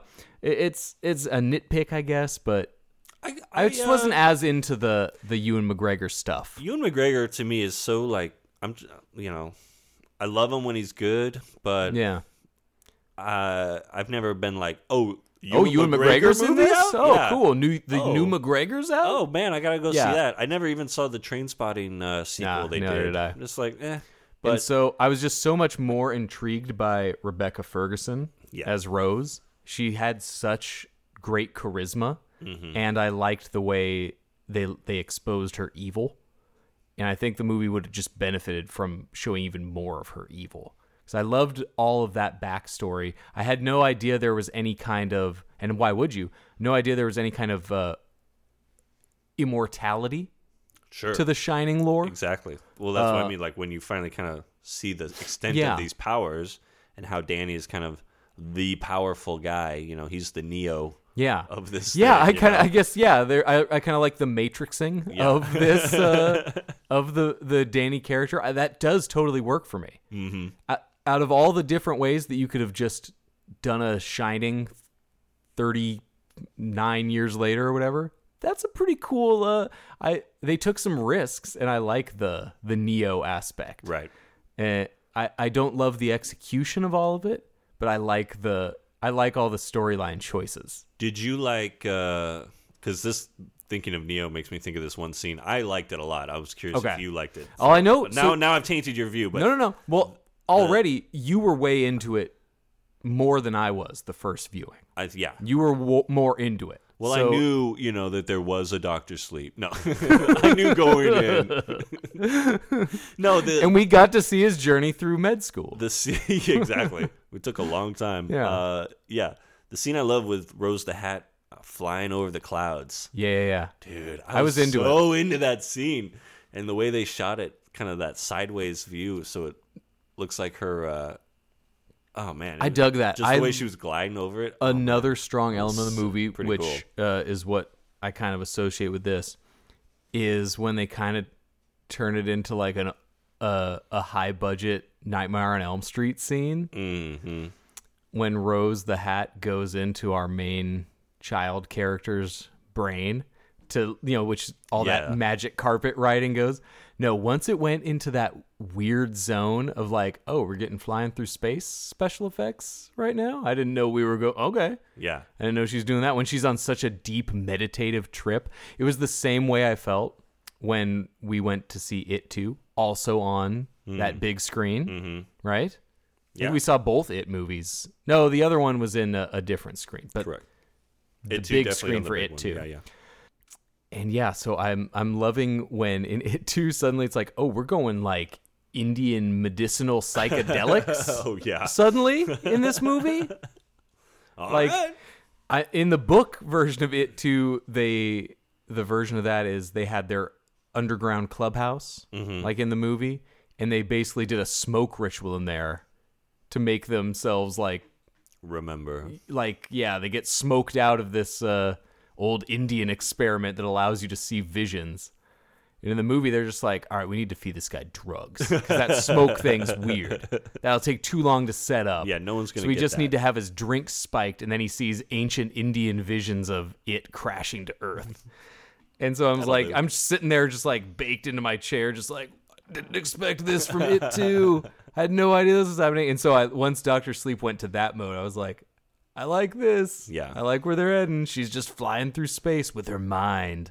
And so I got into, once you're seeing how the sausage is made with how Rose the Hat's shining works. Exactly. It's cool. And even before that, kind of even going back, the way that Danny as a kid learns to lock up the ghosts, like in this phantom zone in his brain. I'm like, yeah, that rules actually. See, that's pretty cool. It's stuff like that and elements of Rose showing her shining. Yeah. That made me want an episode, 10 episodes of this. Exactly. Because some of these elements and ideas feel like I'd love to see. I want to see all of the gang's shining abilities. or a whole episode of like the ghosts stuck in these chests, just sitting there for 45 years, still in this chest. No, just locked away in Danny Torrance's brain. No, but the we only get that one. The kind of tonal shifts that I didn't like, which would play better in episodic TV, where we really only got one example of them recruiting a specific power. I loved the concept of this roving gang of gypsy vampires with different mind control powers, essentially, who rove the country looking for other powerful people with the Shining. But depending on their specific power, they either recruit them or feed off of them to grow stronger. Yeah. That's a cool vibe. Totally. And so they the only good taste of that we get was they recruit this one girl at the movie theater. Yeah. Another movie theater scene. Uh-huh. And so you get to see Rose the Hat and the Crow. Yeah. Her like second in command kind of dude who has like a cool John Redcorn vibe. I liked Crow. They call him Crow Daddy. Crow Daddy is. I saw that on IMDb. I'm like, I don't remember them saying Daddy. It's like I thought it was the Crow. Crow Daddy is. Yeah, that guy is That guy was in Westworld. He's like the Native American guy in Westworld. Totally. The new series. Like I said, he's great. He is cinema John Redcorn. Totally. From King of the Hill. Like he's got like a vest, the long John Redcorn hair, and the same kind of like if John Redcorn was a horror movie villain. Picture that. That's cool. That's a cool vibe. That's a cool thing in a movie. And so I like the girl kind of using her Shining to trap pedophiles. Yeah. Like, 'cause she's young, right? She's underage in the movie. She's like 16. Yeah. No, they did, because she tells her age to Rose. Okay. And Rose is like, I remember being that age. Right. And but that's it's like the younger they are, the gang's trying to get them younger. Yeah. They feed off the kids. Yeah, because yeah. the Shining's more pure. Well, so that's a cool thing. When I talk about Stephen King kind of recycling themes, but in interesting ways, in the It book, there's some It book spoilers. If you guys are planning on reading It, the book, which I would highly recommend. It's great. It's like 1,100 plus pages, but it's worth it. Worth it. And I had to go back and flip through and check because there was something I remembered right after we saw Dr. Sleep. I haven't told you this. And it was like, because it stuck out to me as so cool in the book. Because for a couple pages in the book, we get to hear its thoughts. I didn't think of that before I started reading it, that we'd actually hear what it's going through its head. You know, it's all the kid's interpretation of what it is and what it does and how to defeat it. Right. And so there was like just a little short periods of time where you're seeing what it's thinking. And one of the things he talks about that's so strong of an element in Dr. Sleep and led to, I think, the best moment in Dr. Sleep is the idea that adult fears get too complex. Little kid fears are all about the monster under the bed. Mm-hmm. You know, adult fears are like, well, not sure I'm going to pay my mortgage. Right. And my health insurance is out of whack. Yeah. And, you know, adult fears are like boring and not cool. And that's like a thing. In one of the things I love most about It is the idea that these adult fears are stupid and I don't like them. They don't taste good. But yeah, they don't taste as good. Yeah. The little kid fear is delicious.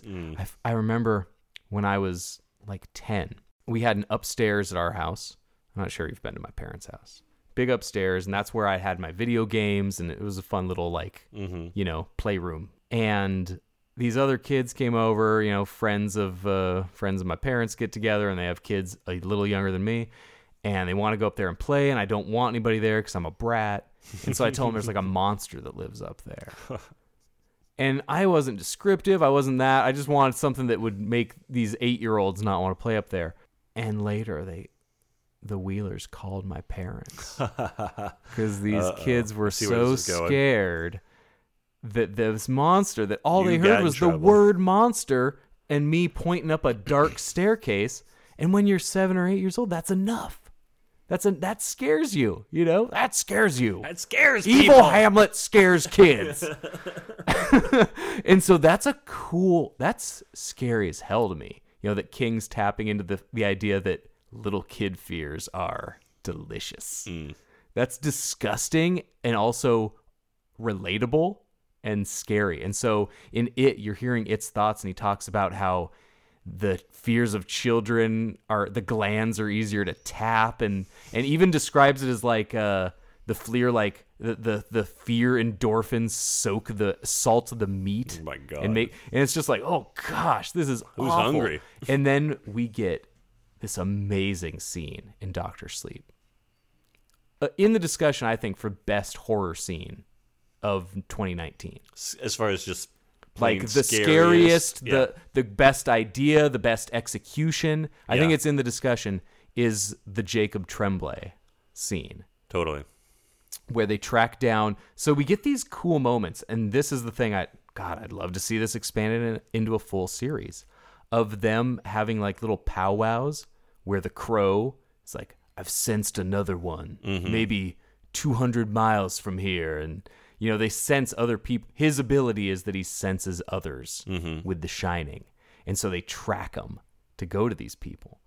And yeah, we get introduced to Jacob Tremblay, the child actor sensation from Is he? Room. Oh, yeah. He was in Room. Room, and that funny one this year that was like super bad, but with 11-year-olds. Oh, okay, yeah. But he's like a popular, cute little kid actor, who's done a lot of stuff. I don't think I've ever seen him in horror. And now it's like, man, I gained such respect for Jacob Tremblay after Dr. Sleep. So see, having no spoilers allows me to have fun memories of a movie like, man, I really like Jacob Tremblay a lot now. Wouldn't have known see that coming. Yeah. I feel you, buddy. Yeah, that was they he's like playing baseball or something, and they capture him. Yeah, it's great. There's a whole drawn out scene this is where the they stuff get him, that, though. God, Yeah. I wish we got more of these kids to see other people with The Shining that they either recruit or feed off of. Sure. That itself, I think, could sustain a cool series. So I love the intro to the Jacob Tremblay Shining character as the 10, 11-year-old Little League superstar who like hits a home run in every at bat because he can sense where the ball's going to be. So I love that we get these great tiers of The Shining where some have it strong and others are like really good at hitting a baseball. Right. That's cool. Like everybody gets so I like seeing the different ranges and examples of the specific mind control powers they have and how some of them are like only like, I'm really good at nailing nails with this hammer. Hit it square every time. It's my gift. You're like, it's a lousy Shining gift, Gary. And so I like I'm Jacob. not going to bother to feed off of Gary. Yeah. Well, they established that Yeah. these gypsies that I'm wondering if I should get into my least favorite element back to back with my best scene and which order I should do that in. This is a fork in the road. This is tough. I'm going to continue with the best scene. Okay, good. And then I'm going to get after. So we get these great establishing scenes and conversations that I think the ominous tone Rose and Crow's conversations had were getting to me. Rose and Crows. Rose and Crows. Yeah. This idea that they need to find stronger and stronger contemporaries to feed off of because they're aging. They're vampires, but they're not 100% immortal. Totally. They yeah. live a long time, but not forever. Mm-hmm. And so, Yeah, it's like the life force sustains them a little bit, but they age. They're still aging. they need to. They age very So slowly. it But can so slow the process. I but love that yeah. you have an old guy in the group played by the legend. Yeah, that was cool. I didn't even know Carol Stroiken was alive. The giant. The giant from Yeah, Twin Peaks. from Twin Who's Peaks. done some cool genre stuff, because what else is he gonna... He's gonna exclusively work in genre movies. Him and the He's gonna play Lurch. him and the giant from Big Fish. They Yeah, see each other at all the casting calls. Well, that guy died. So Carl Stroiken's gigs got a lot... The competition got taken away by Sorry. the Devil's Reject giant. Yeah. But so that's a cool guy to have in a gang. Yeah, he That's was a cool old vampire. The guy who we get a big death scene from him, where there's less. Yeah. I love the establishment in the world building that there are less and less strong shiners being born. You know, their resources are running out, so they need to target the big fish. Call back. They need to target the big fish so they can continue sustaining their long lifestyle. So I love that we got a death of one of the vampires from age. Mm-hmm. I like that these elements are created. They had great ideas. Right. They were starving just like the Sleepwalker couple is. Yeah, they need to feed. They need to feed.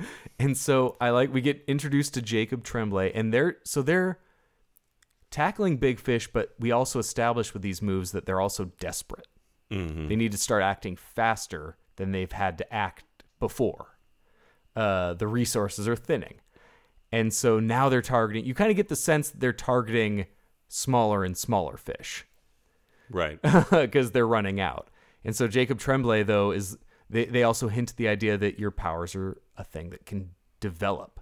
And so they're targeting kids that they think are toolsy prospects. Like, this kid has a strong arm. He could grow into a good shiner. They're trying to build a farm system. Yeah, he could grow into a number 1, but realistically, he's probably a number 5 starter. Right. And, so they're targeting those number 5 starters with upside at this point, kind of, right? It's Moneyball. Yeah. It's a kind of Moneyball gypsy vampire scenario. And so I'm loving Jacob Tremblay's just knocking dingers. Yeah. At 11 years old, kicking him into the cornfield, local legend. And we get this mind control scene of luring him into, like, their gypsy creepo van where all the weirdos with dead eyes are sitting. Ugh. It's all that. But Jacob Tremblay's feeding scene, that shook me. And it was all him. Mm-hmm. I was blown away by this performance. He's only in the movie for 5 or 6 minutes. His scene is quick, but it is... Again, one of those things that would fit in well with my idea for a character actor Oscar.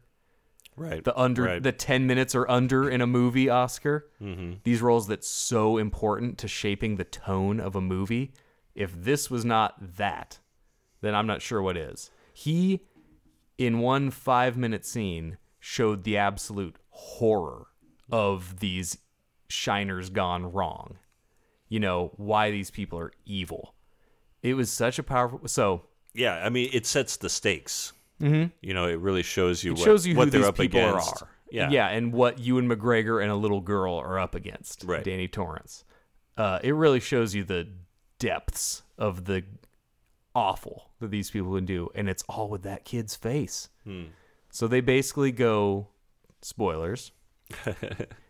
They decide to not keep him as a prospect like they did earlier with that girl mind-controlling pedophiles to do horrible things to their bodies every time, hypnotizing them into so they never bother kids again. Ironically, then recruited into a vampire gang who exclusively targets children. Yeah.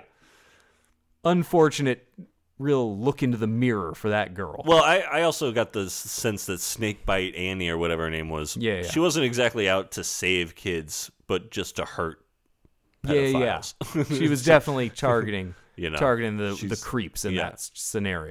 But not for altruistic reasons, more for just wanting to hurt, cause Sure. I cause mean, pain. she was contributing, though. Yeah. She was doing a good thing. And so we get these scenes of, Crow, some of the others being like, hey, we got to feed.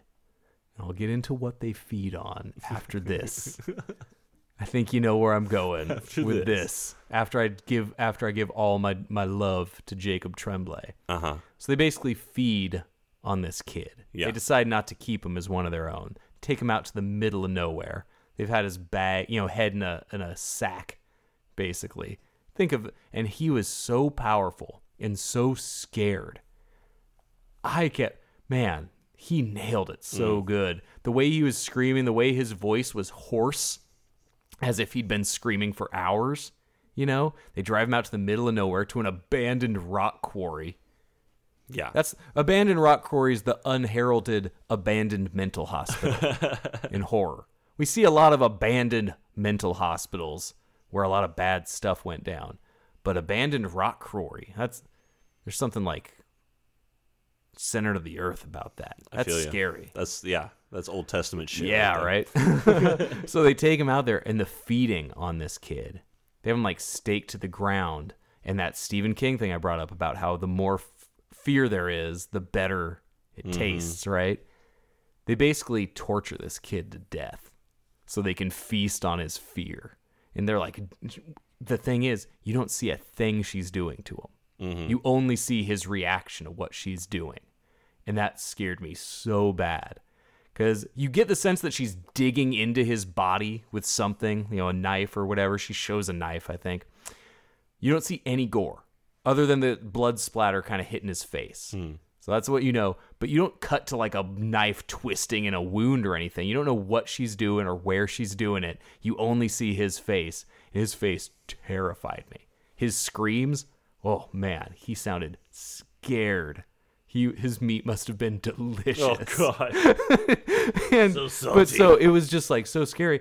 And then I read this thing afterwards, where supposedly while filming that scene, when they would yell "cut," he would just hop up to his feet, give a jumping high five to his dad, because a parent has to be on set, and then go get like food from the craft table to snack on. Just the sheer crazy professionalism of Jacob Tremblay. He's like, this kid's a boss. Because that scene was, oh man, did it hit you as big as it hit me? I mean, I remember it just being very. It was such an evil very tone scary. that I don't think the movie had hit yet. Well, you don't often. It's like one of those where you don't often see kids getting killed in movies. You certainly don't see them getting like tortured and I guess it's one of those things that in the moment actually shocked me. Right. For a humongous budget, big theater adaptation to have just child torture. Pretty dark stuff. Pretty rare thing to have in a movie. And it like kind of shocked me. And then afterwards I'm thinking about it. It's like a ratings board would have to allow that. You don't see any of this torture. You just feel the torture off the face of Jacob Tremblay. That's powerful, man. That's why it's like I genuinely left this movie being like, that kid's great. Kid can do no wrong. And it's going to be forgotten about because it was only a 6-minute performance and there's no kind of thing that awards those. But the movie, the tone of the movie and the fear in that movie would not have been there for me without that scene. That set such a meaner tone. I agree. But again, it was only 6 minutes. It's that good. So that stuff needs to be more acclaimed. So now the thing that let's dive into this. All right. So what's the thing that what's got your? This bugged me so much. Yeah. And I hope you're on the same page as me. I actually forget if we've talked about it. I'm curious because I have a scene in mind that I remember watching it going, "Oh, this came out of fucking Can we nowhere." do yours first? Okay. And then we bounce back to mine. What's your out of nowhere scene? And we'll see if they match up. If not, I want to know what it is. Well, so after I'm pretty sure it must happen. It happens after the Jacob Tremblay thing, and Ewan McGregor has as adult Danny Torrance is working. He's living his life. He's befriended a young girl psychically. She's also very powerful. Oh yeah, they shining. talk to each other. They meet, they talk, and he's like, "Yeah, it's dangerous world and this and that." Man, I know where you're going. So the bad guys know that they're there. Like this is all like after they know where A is and B are, and they finally meet up. Yeah, we all know by now. I'm assuming if you don't know the movie, Rose discovers the power. She senses Danny somewhere. So she's going after them. Others with the Shining, and once this girl and her start getting into this battle of wits from thousands of miles apart, it becomes this big cat and mouse game of mind readers. Right. So they finally have kind of the fight scene.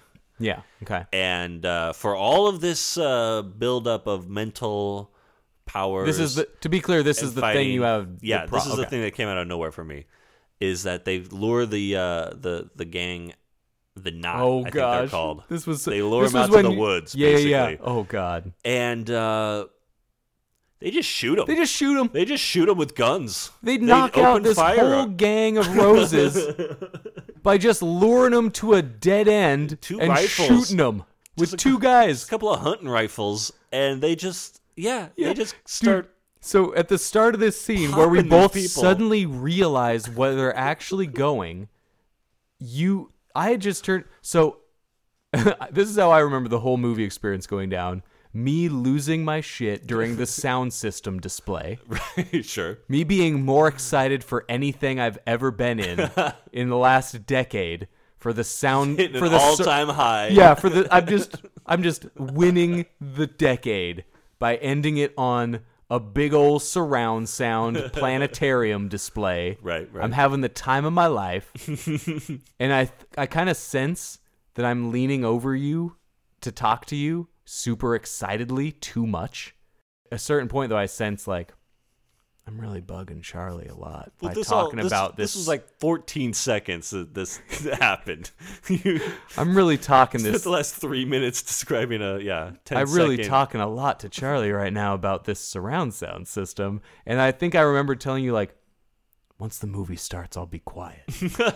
Like, I swear, I know I'm getting really amped about this surround sound system, but I'll be quiet when the movie happens. Yeah. And so I think then I was overly cautious about being quiet. Oh, I gotcha. But then a couple of dumb things started acting up, and then there was a spot in the middle where we're now fully talking, and you go, are they just gonna shoot all of them? To break the silence. And it's like, wait a minute. Are they luring 15 people, all with various mind-reading abilities, to a trap to just shoot them one by one in the biggest shitstorm Just put them in a barrel. possible? Yeah. Are you just gonna? It felt like the most like.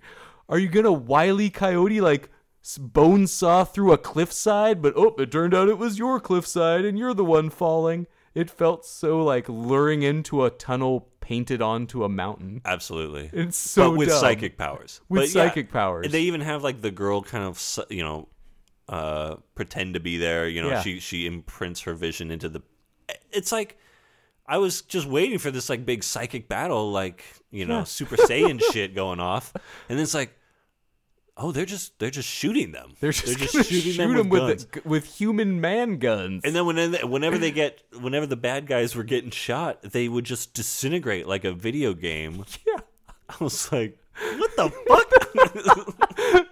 Yeah, you have all these people that have lived that we've established now for thousands of years. Yeah.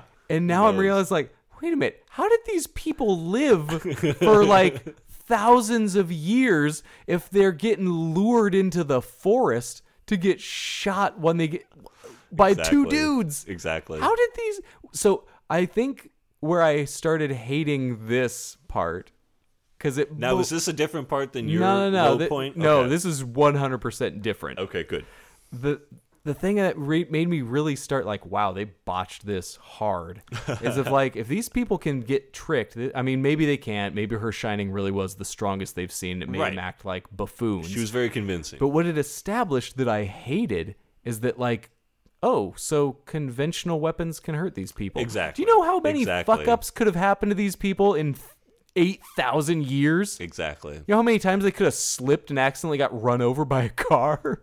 Right. In 8,000 years? They could have just like They lived through a lot of times where, shitty times. They lived through a lot of times where life expectancy was low. If they've been around for 8,000 years. Yeah. And they just shoot like 15 of them? Really? All of you just fucked up and slipped on the same banana peel at the same time after living for like 8,000 years? Really? That can hurt them? Do you know how many times I've almost died just because I'm dumb? Do you know how many times I've accidentally stepped out into an intersection too quick? Mm-hmm. I've been hit by a car.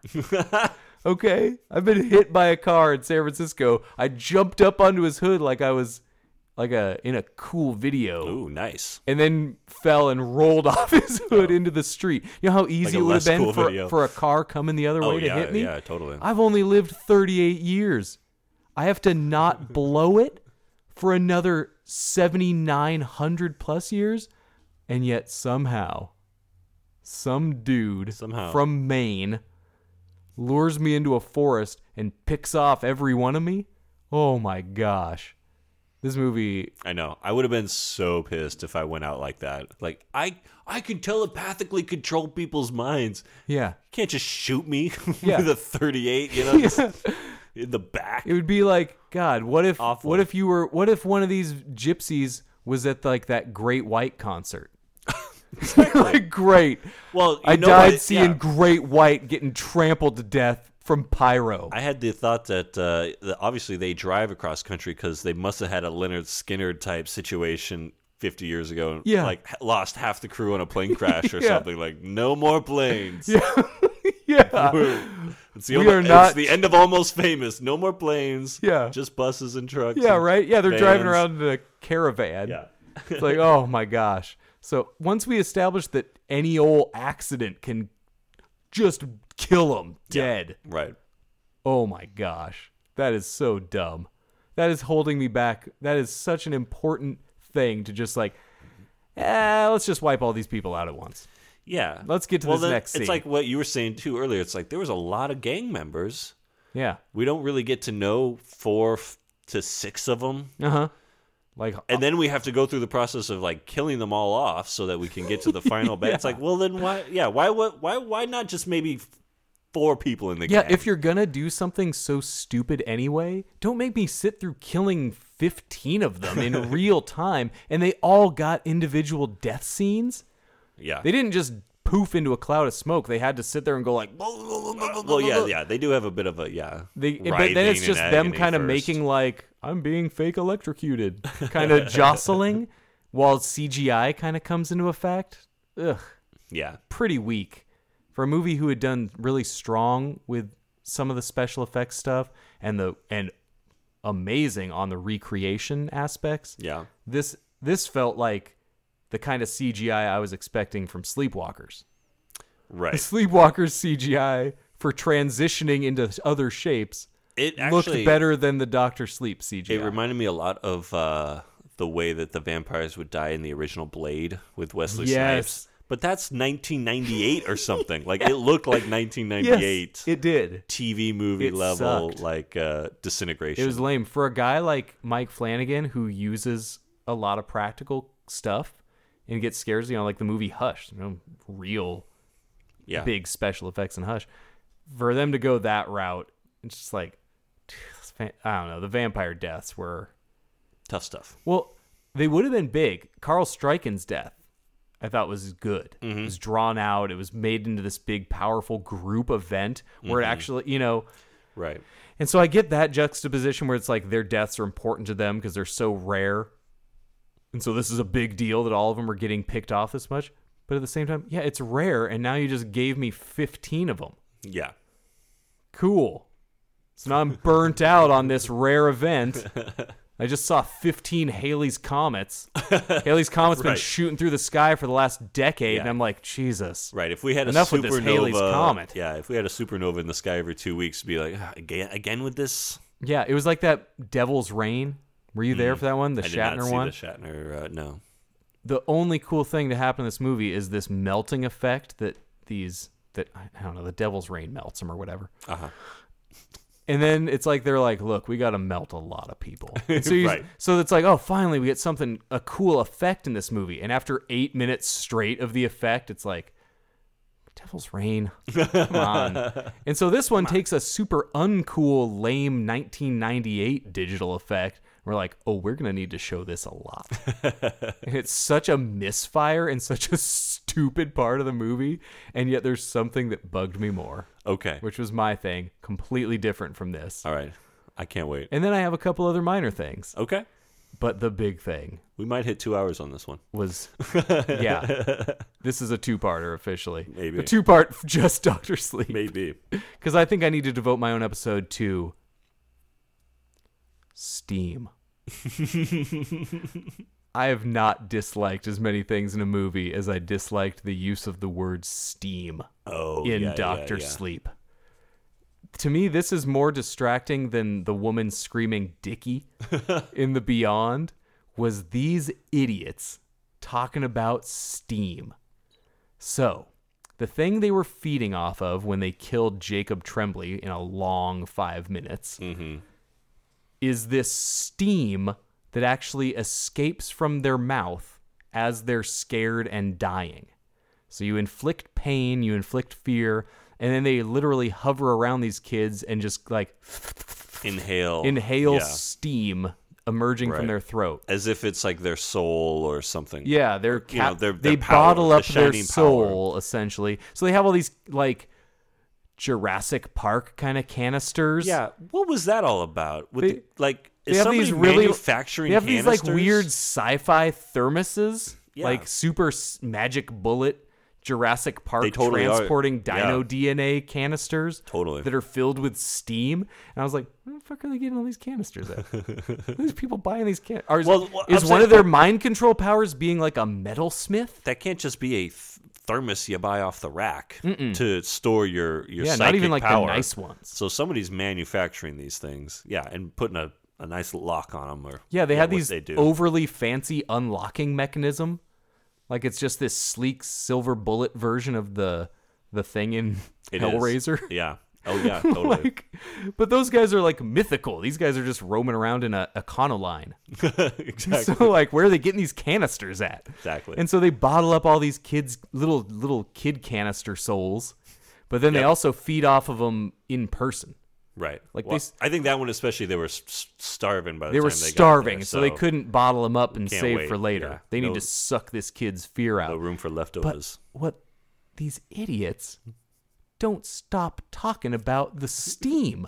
And it becomes so distracting for me because they all sound like cops, basically.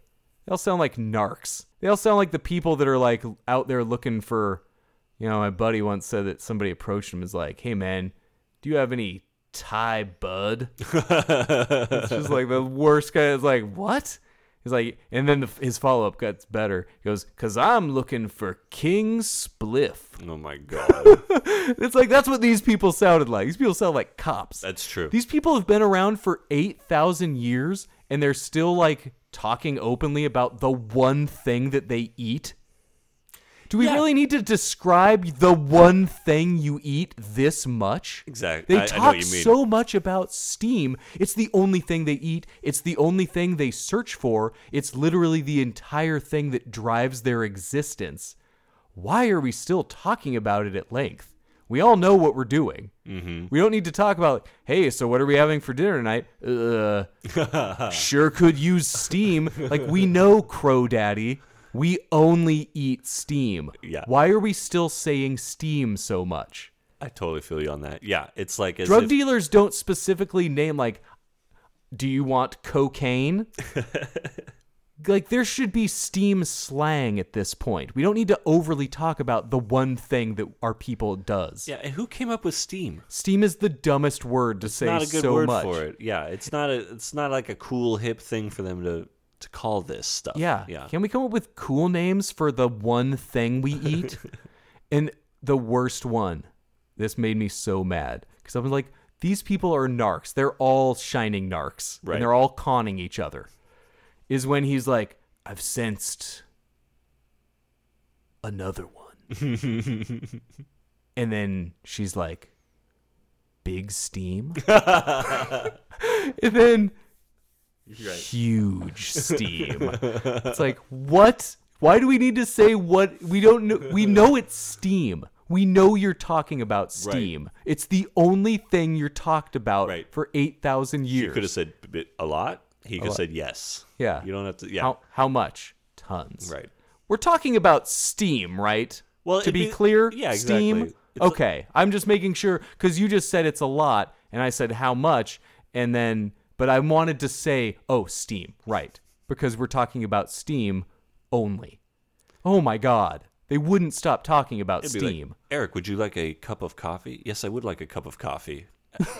How big of a cup of coffee would you like? Would you like a big cup of coffee, or would you like a little cup of coffee? They couldn't stop. Make sure my cup of coffee is a big cup of coffee, because the big cup of coffee is my favorite kind of coffee to Dude. drink when I'm drinking coffee out of a cup. When I'm watching That's The basically Wire, what it was. they're not sitting around slums being like, "Can't wait to get some heroin. Exactly. I'm going to buy heroin."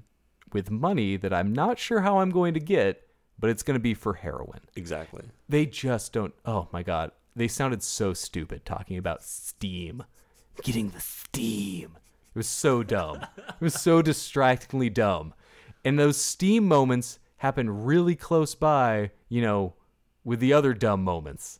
Like there's a scene with like Ewan McGregor just sitting with a girl on a park bench in the middle of nowhere. In every scene, they set up a lot of scenes where it's like people would be suspicious of this person, and nobody's ever suspicious of them. The biggest being the way he kills people in the elderly home he works at.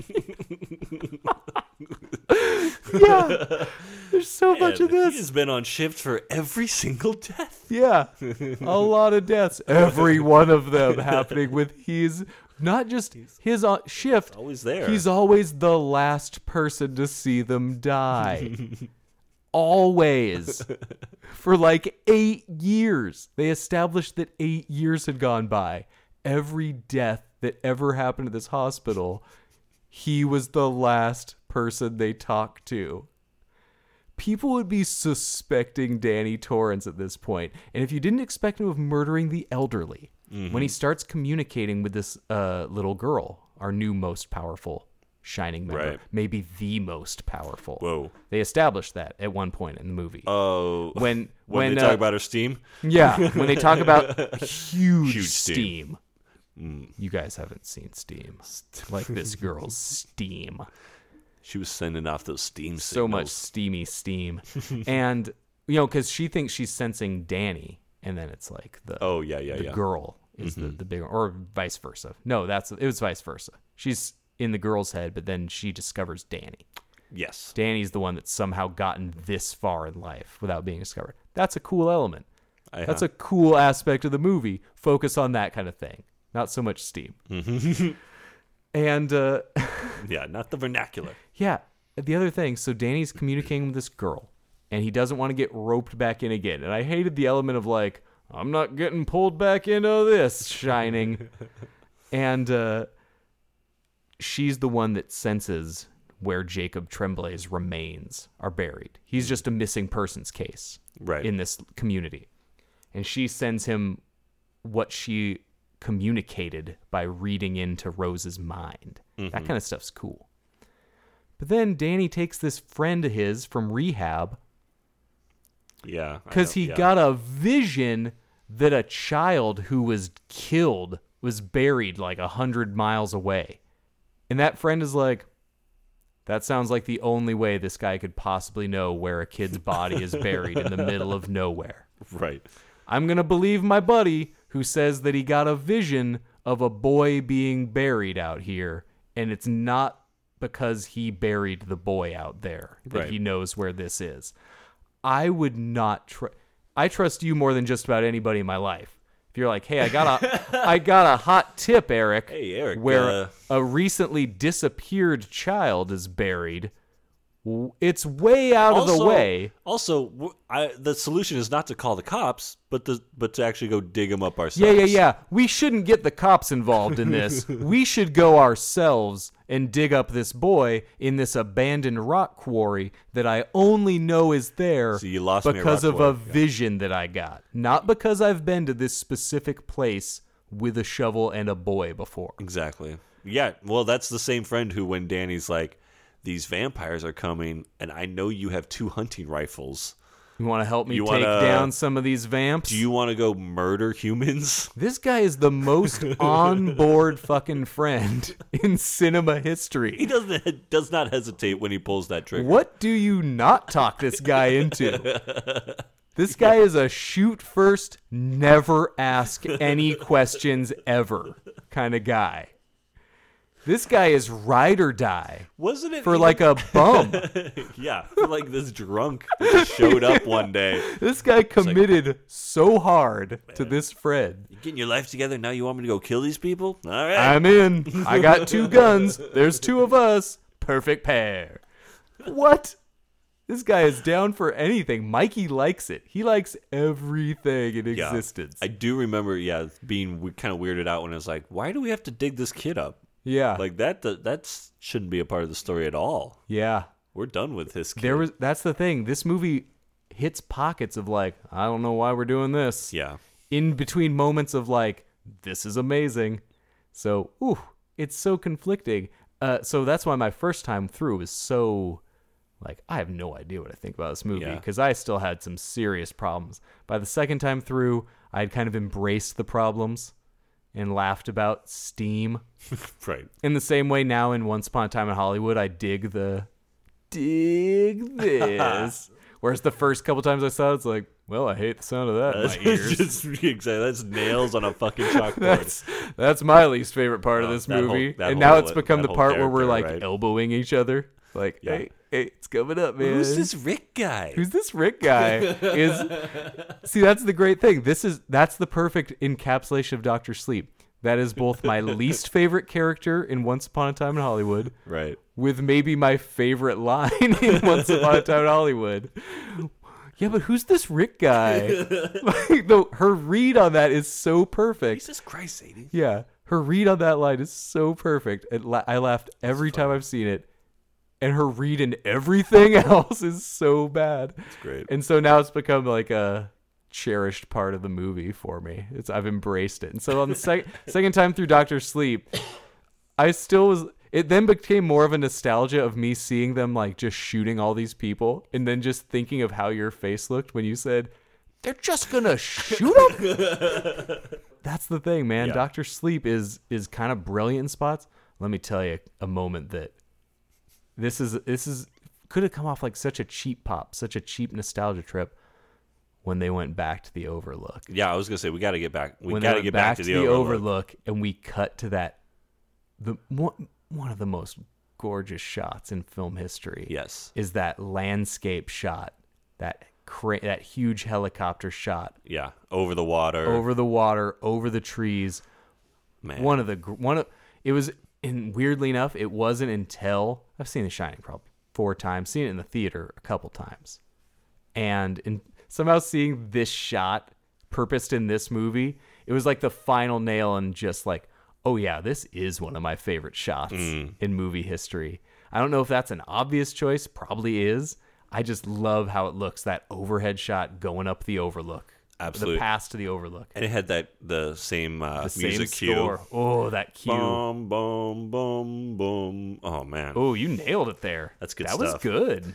I love we that. Both made this. I love that score. We both let out our own kind of wordless appreciation sound from the first bar. We both made a variation on a Yeah. kind of sound like a nice. Oh, yeah. But without using a word. Yeah. We just made it a wordless grunt in our own chair. Well, I remember, that shot in Dr. Sleep where they, where they recreate that, I was like, that gave me chills. Yeah. I had definite chills going. Dug it. It was good. So there's so many, the movie was really good at making me go like, Dr. Sleep, and then like winning me right back over. Well, did you like the ending? Like, did you like how it ends at the hotel and all of that? Yes and no. Yes and no. You know, they built up Rose as somebody so cool to me that I don't know. I kind of wanted her to like, I don't think there was any satisfying way to get to her demise. Yeah. For me. I liked most of the ending, but I didn't think they had to go in the route of having Danny kind of get possessed at the end a little bit. Yeah. Having that whole thing. They do that. It's like, well, he doesn't need to. I like the scene where he's in the talking to the bartender. Yeah, Lloyd the bartender scene. Really could have used, if we're doing redos, I would have. And this was, I got hyped in my head. Someone, do a Lloyd character. I wanted Joe Turkel's character totally working the bar. But I like they made it Jack Torrance working the bar, and they have I thought they had a really nice scene of them talking, and you kind of get all that emotional weight. Yeah, I thought that was a good way to handle it in that and scene. The Overlook stuff they shot, they captured it so well. Yeah. It was so good. What a psycho. Yeah, they gave the hotel this kind of cool personality, and and I love the end with kind of unlocking all the Yeah. locks and letting all the ghosts out. I thought and that was stuff. a little. It was like, I get it's such an Evil Dead way for Rose to die, Yeah. and I didn't totally want Evil Dead in the movie, but you know, it kind of it has its goofy charm, if anything. So I kind of liked wait, she's just dying like by a bunch of monsters, just. Well, it kind of reminded me of the way the guy gets it in Day of the Dead, where they're just pulling him apart. And Oh stuff, yeah. you know? Yeah, you know, and then we do get to see her fear face, Yeah. like Jacob Tremblay showed. She was great. Want to keep reiterating that Rebecca Ferguson it was one of those performances like I want to see her more Right. now.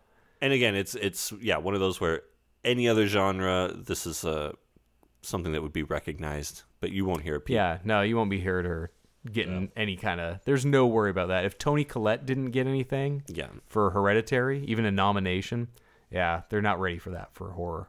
Right. Just in the past couple of years, this one's gonna sound stupid, but I thought I never know her name, the redhead girl in It. The young one. Yeah. And Sharp whatever Objects. the and kid's that name. kind of stuff. Yeah, I don't know the kid's name. She was so important in that movie, the first It. I thought she was so amazing. It was such a never seen this girl before performance. Mm-hmm. And those kind of roles are just not. But if it was an 11-year-old girl given that kind of performance in a, period drama or something like that. Or it's Room. Right. And Tremblay gets, nominations Sure, for that. Sure, totally. Because it's a, it's a respectable movie exactly, to give an award to. About a man who kidnaps a woman and keeps her in a shed. Right? But it's not horror. Yeah. It's not a genre picture. It's not horror. It's just something that can happen to any one of your kids. It's just the most horrifying situation that could possibly happen. Yeah. Great. So yeah, Dr. Sleep, on my second viewing, I came out of there a lot more positive. I loved the stuff that I originally loved, and I at that point mentally accepted the other stuff. Mm-hmm. And so I was appreciating just all the stuff it did genuinely great. And there's a lot of, to me, genuinely great in this movie.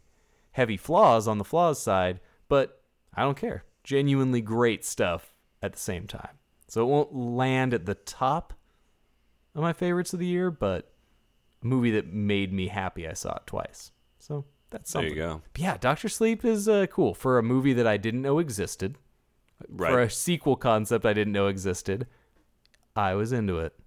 They delivered on something that could have been, as Terminator Dark Fate was, a massive mistake. It's, on the surface, trying to make a sequel to one of the great movies of all time, The Shining. Yeah. Huge gamble.